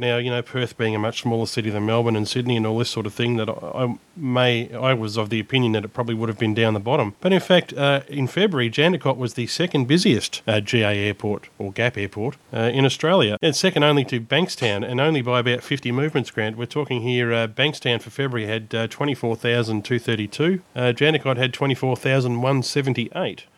Interesting. I think a couple of factors could play into that. One is that Bankstown is seeing a drop-off in some aviation activities as people leave the area because they're not happy there anymore. But the other, I'm not sure why whether Jandakot's gone up, whether that's seasonally high, or I'd have to look at the trends and see what it's like. But it honestly doesn't surprise me with Jandakot. There's a lot of activity goes on in Perth, a lot of flying. There's a lot of general aviation flying out there for not just little light aircraft, but also a variety of business jets and things like that. And I guess it makes sense too, Grant, with WA being such a massive state, that aviation is just the logical choice for getting around around and covering those distances in a reasonable amount of time. So, I guess when you look at it that way, and as a training environment, I'm thinking too that it would be a great place. You wouldn't have a lot of high congestion once you get away from the CBD sort of area. It'd be a great place to get out and do your navigation training, your NavXs and stuff like that. So I guess the more I think about it, the more sense it makes that it's a busy place. Moorabbin Airport here in Melbourne is actually second last, only just above Parafield, and in February it had about 19,500 movements. So. Yeah, and the latest is that down here at Moorabbin, where Jetstar want to put their pilot academy, they're setting up a new pilot academy. They want to have it here in Moorabbin. And Kingston City Council, which is the council surrounding the whole airport area, it actually wants all training moved out of the Moorabbin area. They're not happy. There was one mid-air collision that resulted in an aircraft landing in the backyard of a house, and the council's magazine that they send out regularly is saying, look, we just can't have these people flying over our heads and possibly landing on our schools or houses. The usual fear, uncertainty and doubt and things that go on. And they talk about the noise, and it's going to only increase with more Jetstar Academy pilots. So I actually disagree with that assessment too, just as an aside, Grant, because they're going to be doing that training scheme, and that's assuming it even gets off the ground, figuratively speaking, of course. But they're actually hooking up with Oxford Aviation College, as I understand it. Now, they've only got a finite number of aircraft, so whilst they're currently engaged at Oxford in doing airline training for other airlines, I believe some of the Asian carriers or maybe some of the Indian carriers, my assumption would be that those pilots will be progressively replaced by Jetstar cadets instead. There's not a lot of room down there. They don't have a huge facility there, and of course with most of the vacant land on that airport now having been sold off to other interests such as industrial business parks and huge factory outlet. Yeah, factory outlet. For shoppers and so on, and buy your shoes and clothes. Yeah, direct factory outlets, these sort of places. I mean, there's really no place that Oxford can really expand. And for those of you who live down here in Melbourne, I'm sure if you know where they are, they're down near the old Oz Air Terminal, and there's really not that much room for them to expand. So I don't think it's really going to add to the amount of traffic that's already flying around Moorabbin. Yes, it is busy, but yes, folks, if you live in Kingston, the airport was there before any of you were, so just remember that. The fun part is what we really need is people living in the Kingston area to call the council and advise them that they're not happy with the stance the council is taking, because I tried and they sort of discounted my comments because I don't live under the flight path or in the training area, and I thought that was a little annoying, but I can see where they're coming from on that. But well, I do live under the Moorabbin training area, and that's the other thing to remember too, is that the actual physical training area for Moorabbin is not over the city of Kingston. It's in fact over Cranbourne, where I live, and heading out towards Clyde and down towards Tooradin. So no, if they were saying that if you're not, I said no, I don't live in Kingston. They said, well then, sorry, but you should try living here and listening to the noise. And even though I'm just a little bit further away, up a bit further north, and I do hear quite a lot of aircraft going over, and I quite enjoy it. Yeah, I was going to say, if they can't appreciate those sounds, there's something wrong with them. Well, I tried to point out to them that, so what are they doing about the main roads that go through their council, because there's more deaths and destruction on those roads than there are from aircraft, and they didn't really want to hear that. Anyway, that's just diverting there a bit from Trent's email, but just one more thing I wanted to touch on here, and of course, as we mentioned, Trent is an instructor, and he just makes us a safety note here about the recent changes to Class D. Now, of course, we've had discussions about that on the show in previous episodes, and the Class D changes have now occurred. As we're recording this episode of the show, they've been in now for a couple of weeks, and he just wants to make a couple of points here. Points to note would be the new VMC in Class D, the change of gap approach points, which are now VFR approach points. Surface movement controls. You don't actually have to use the VFR approach points. You can call in from anywhere and say you're on the way in. Yep. 9 times out of 10, though, you're going to get routed to a VFR approach point, but you don't have to use them. It's not a choke point anymore. Yeah, he's also pointing out other things like surface movement controllers being reintroduced, the requirements for carrying radios, and basically it goes through a number of things that have that we all by now as pilots should be up on that have occurred with these changes, and he just wanted to highlight that, and I think it's worth doing here. He says also there's been a fairly major change in the new AIP update, and he said the major change there is that the entire gap section has been removed, as well as any reference to gap. So he's saying that the instructor in me would advise anyone planning to sit an exam featuring Air Law. That's for PPL, CPL, Air Law, ATP and IREX to have a good look over their AIPs, as it can get a little confusing. No, really? Yeah. You got that right, mate. But anyway, Trent, a very, very detailed email. Of course, he did send us a lot more information, but so we'll sort of touch on that again in episodes in the future. But I really appreciate that information, mate, and if you can keep it coming, we really do need some good contacts over there in the West so that we can keep our show as relevant as possible to all sectors. We try not to keep this show too Melbourne-centric, but it can be a temptation because that's where Grant and I both live. And also, Grant, we did put a bit of a call out to our Kiwi listeners in the last show, and we haven't heard from any, but we know we do have quite a following over there in Kiwi land. Our New Zealand listeners, we're really looking for news and personalities and ideas, so please let us know. PlayingCrazyDownUnder@gmail.com. You never know. We could actually come on over to sample some of the cool flying options over there. There's alternating classic fighters and wings over Wanaka every Easter. They do it every 2 years and alternate who's doing what on Easter, so it's great. They don't conflict with each other. You've got the Museum of Transport and Technology in Auckland, which has a Solent and a Sunderland. When I was young, my father took me through that Sunderland. He knew one of the few of the folks there and was able to get a special pass to go through, so to speak. And so he took me climbing through that Sunderland, showed me where he used to work when he was flying in the aircraft, things like that. MOTAT is absolutely incredible, well worth seeing if you're ever in Auckland. There's all sorts of aircraft restoration groups specialising in older aircraft. There's a group in, I believe it's the South Island, just doing World War I aircraft rebuilds. They're doing a lot of work with Peter Jackson of Lord of the Rings fame. He's got a stack of aircraft. There's balloons over Waikato in the Hamilton area. There's so much going on, and we do have a few friends over there, and they keep us updated with what's going on in general, but we haven't had any real news updates. So feel free, gang, and hopefully we can come on over and visit soon, because it's a lot easier to get there than to Perth. Yeah, so there's the threat, listeners. If in New Zealand, if you don't send us some stuff, we're going to have to come over there. Watch out, they may send Grant over. Oh, no. Yeah, I thought they did their best to get rid of you. Isn't that why you live here now, mate? Yeah, well, I've been sent to Indonesia because I was being naughty, and look what happened there. I mean, Another country being deported from, to add to the list. Yeah, I know. There's so many countries left that I haven't been banned from. Yeah, well, that's because you keep dissing their national carrier, Garuda. Yes, well, anyhow. Anyway, we'll leave the mailbag there, Grant, but it's time for shout-outs, and the first one we want to mention this week are our wonderful friends at the Airplane Geeks podcast. They've hit the century mark, mate, 100 episodes. Woohoo! That's pretty awesome. All right, fade out there. Come on, cut it out, folks. That's enough for applause. We don't want to let it go to their heads. Oh, too late. A great milestone to reach there, 100 episodes. They've been around since mid-2008, the Airplane Geeks, and, of course, as you would all be well aware by now, that's where we originally started our little musings together every week, didn't we, Grant? And we still make our Australia desk report there, so if you don't listen to the Airplane Geeks, well, of course you should. And the segment that we do on that show is not just a cut-down version of Playing Crazy Down Under. We actually make that as a separate production each week, and we get up to some zany antics, particularly this week, Grant, in episode 101. Oh, yeah.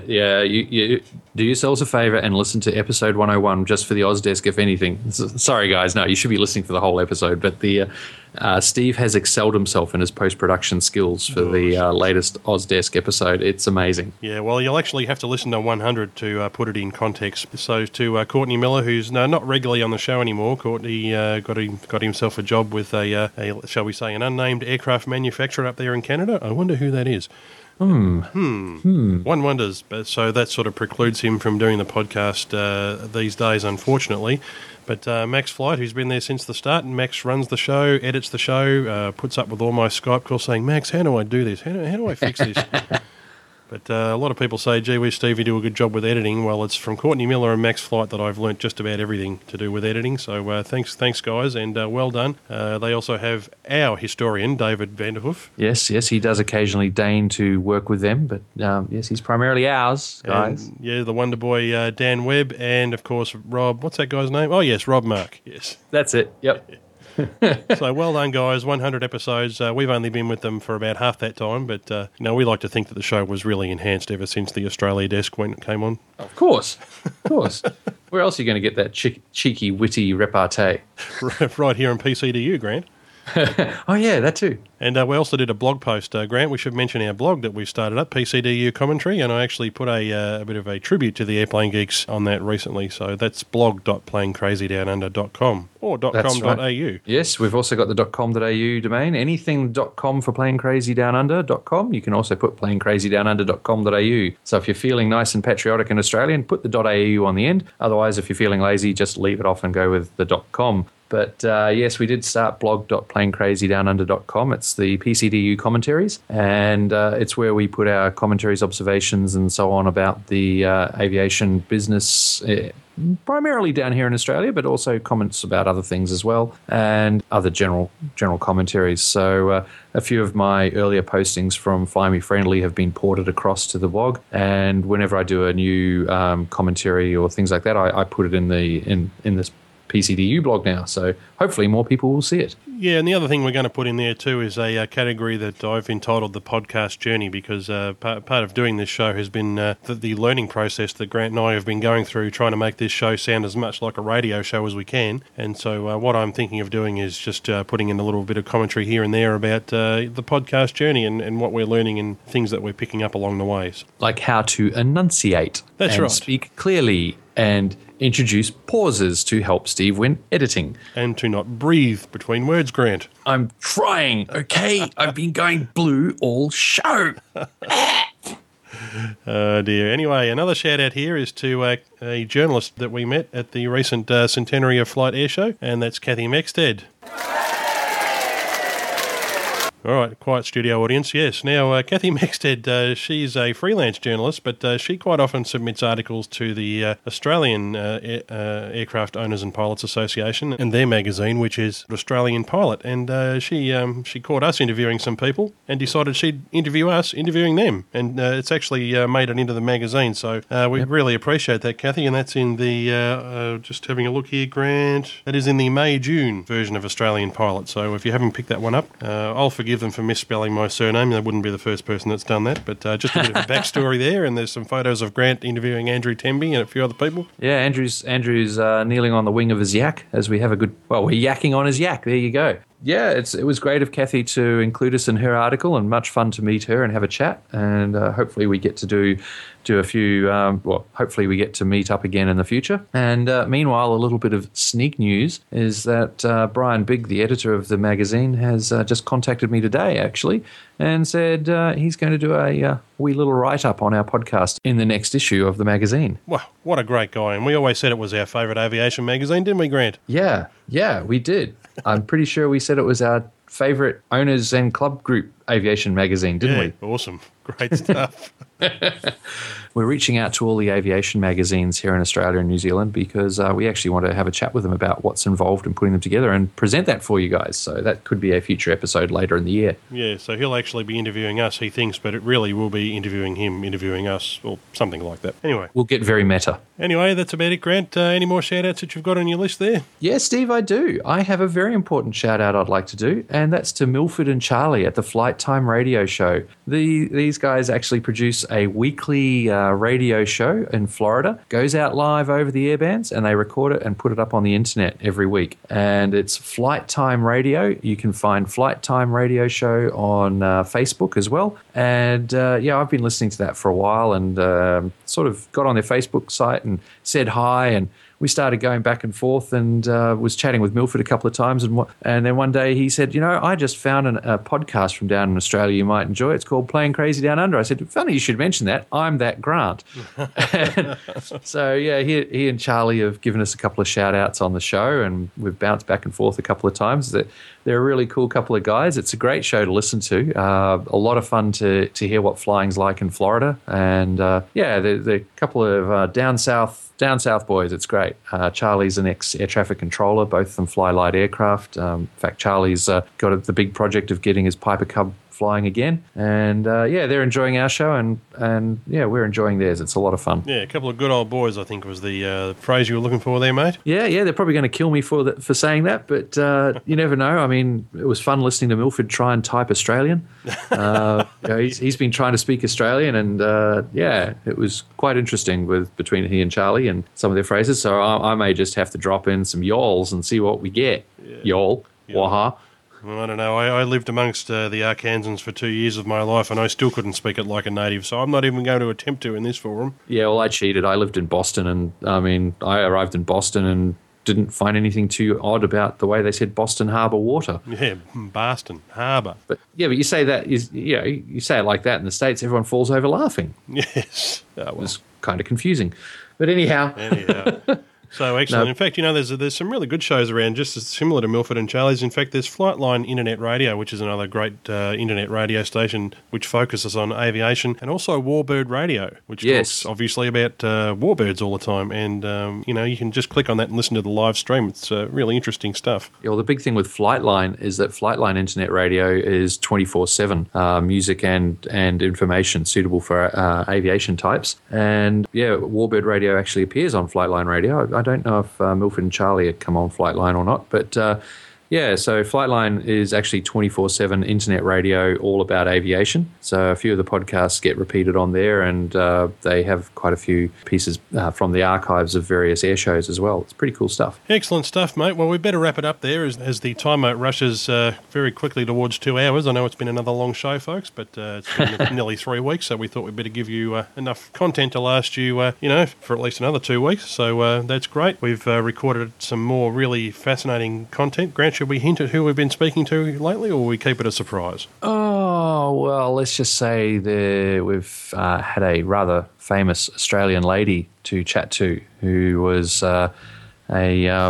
of the pioneer female aviators in the commercial airlines big iron side of things with the large domestic airlines. Yep, so that'll be probably the next episode. No, there might be a couple in between now and then. Yeah, don't know. Yeah, you never know. Anyway, so there's just one for those younger folk around who perhaps are not sure who we're talking about. There's a bit of research for you to do up until the next show. One more thing we'd like to just put out a bit of a request too, folks, is that iTunes has provision there to leave a review, and the more great reviews we get on iTunes is probably the further up the list we'll go with those guys. And our stats show us that, what do you reckon, Grant? Probably 2/3 of our downloads come via iTunes. I'd say probably about 70-80% easily. Yeah, well there you go. So from iTunes, and from the RSS feed as opposed to downloads or plays direct off the site. Yes. Yeah. So folks, we'd really appreciate it if you could leave us a review, preferably a good one. But if you want to leave us a bad one, just let us know first so we know to delete it. And so there's a bit of homework for our listeners, a bit of research on who we might have coming up, and of course, if you can pop over to iTunes and leave us a review, that'd be great. But in the meantime, when you're listening around the world of online aviation podcasts, just remember this: it's what's down under that counts.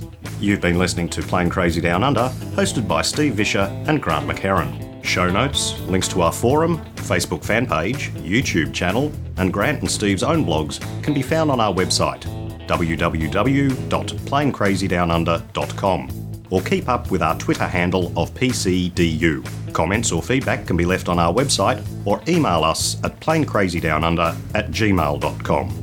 If you'd like to help with the ongoing production of the show, feel free to assist via the donate button on the website. Any contributions are most gratefully appreciated. Incidental music and sound effects are courtesy of soundsnap.com, and title music is You Name It 5 by Brian Simpson. This has been a Southern Skies online media podcast.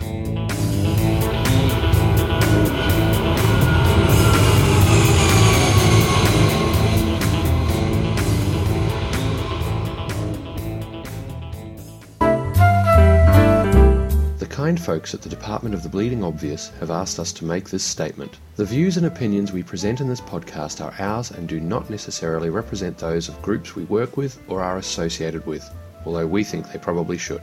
We certainly don't claim to be experts, we're just opinionated enthusiasts who are willing to comment publicly on the world around us. This show is intended as entertainment, and any education that may occur is purely coincidental.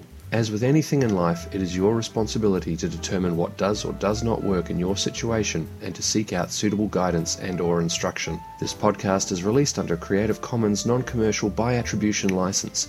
For more details on this license and our contact details, please visit our website at www.planecrazydownunder.com. Thanks, folks.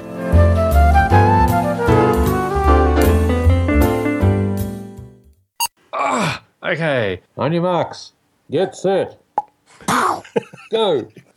Yeah, that's right. He's got some good ones in there, and I'm just trying to bring up that damned email. Now, did he send it to... Where did he send it to me? Did he send it to the company or did he send it to the other company? Yeah, so Grant just talking about... He's just telling us that he's... Bleh. But in fact, in February, Jandakot was the second busiest GA airport, or GAP airport, in Australia. Second only to Jandakot and only second by about 50 movements. No, second only to Bankstown. What did I say? Oh, yeah, second only to... It's second only to Bankstown and only by about 50 movements. I just found out today. Sorry, I was just waiting for the phone to stop ringing. Oh, okay. I was just waiting for that aircraft to go over. Oh, I didn't know that we were getting a mention soon. Yeah, that's why I said I need that photo. Didn't you? Dude, look at your SMS history on your phone. Oh. On your Crackberry. You mean my Crackberry that's out in the kitchen ringing now? I'll just have a look. Hang on a sec while I go and dive over for it. And, mate, we'll just cut all that out. So, what did you say? For you to do until the next time we speak to you, Grant. But until then... Oh, no, hang on, one more thing. What? But wait, there's more. We'll throw in a free set of... I might re-record that bit later. Would you re-record things and slot them in? No, of course I would.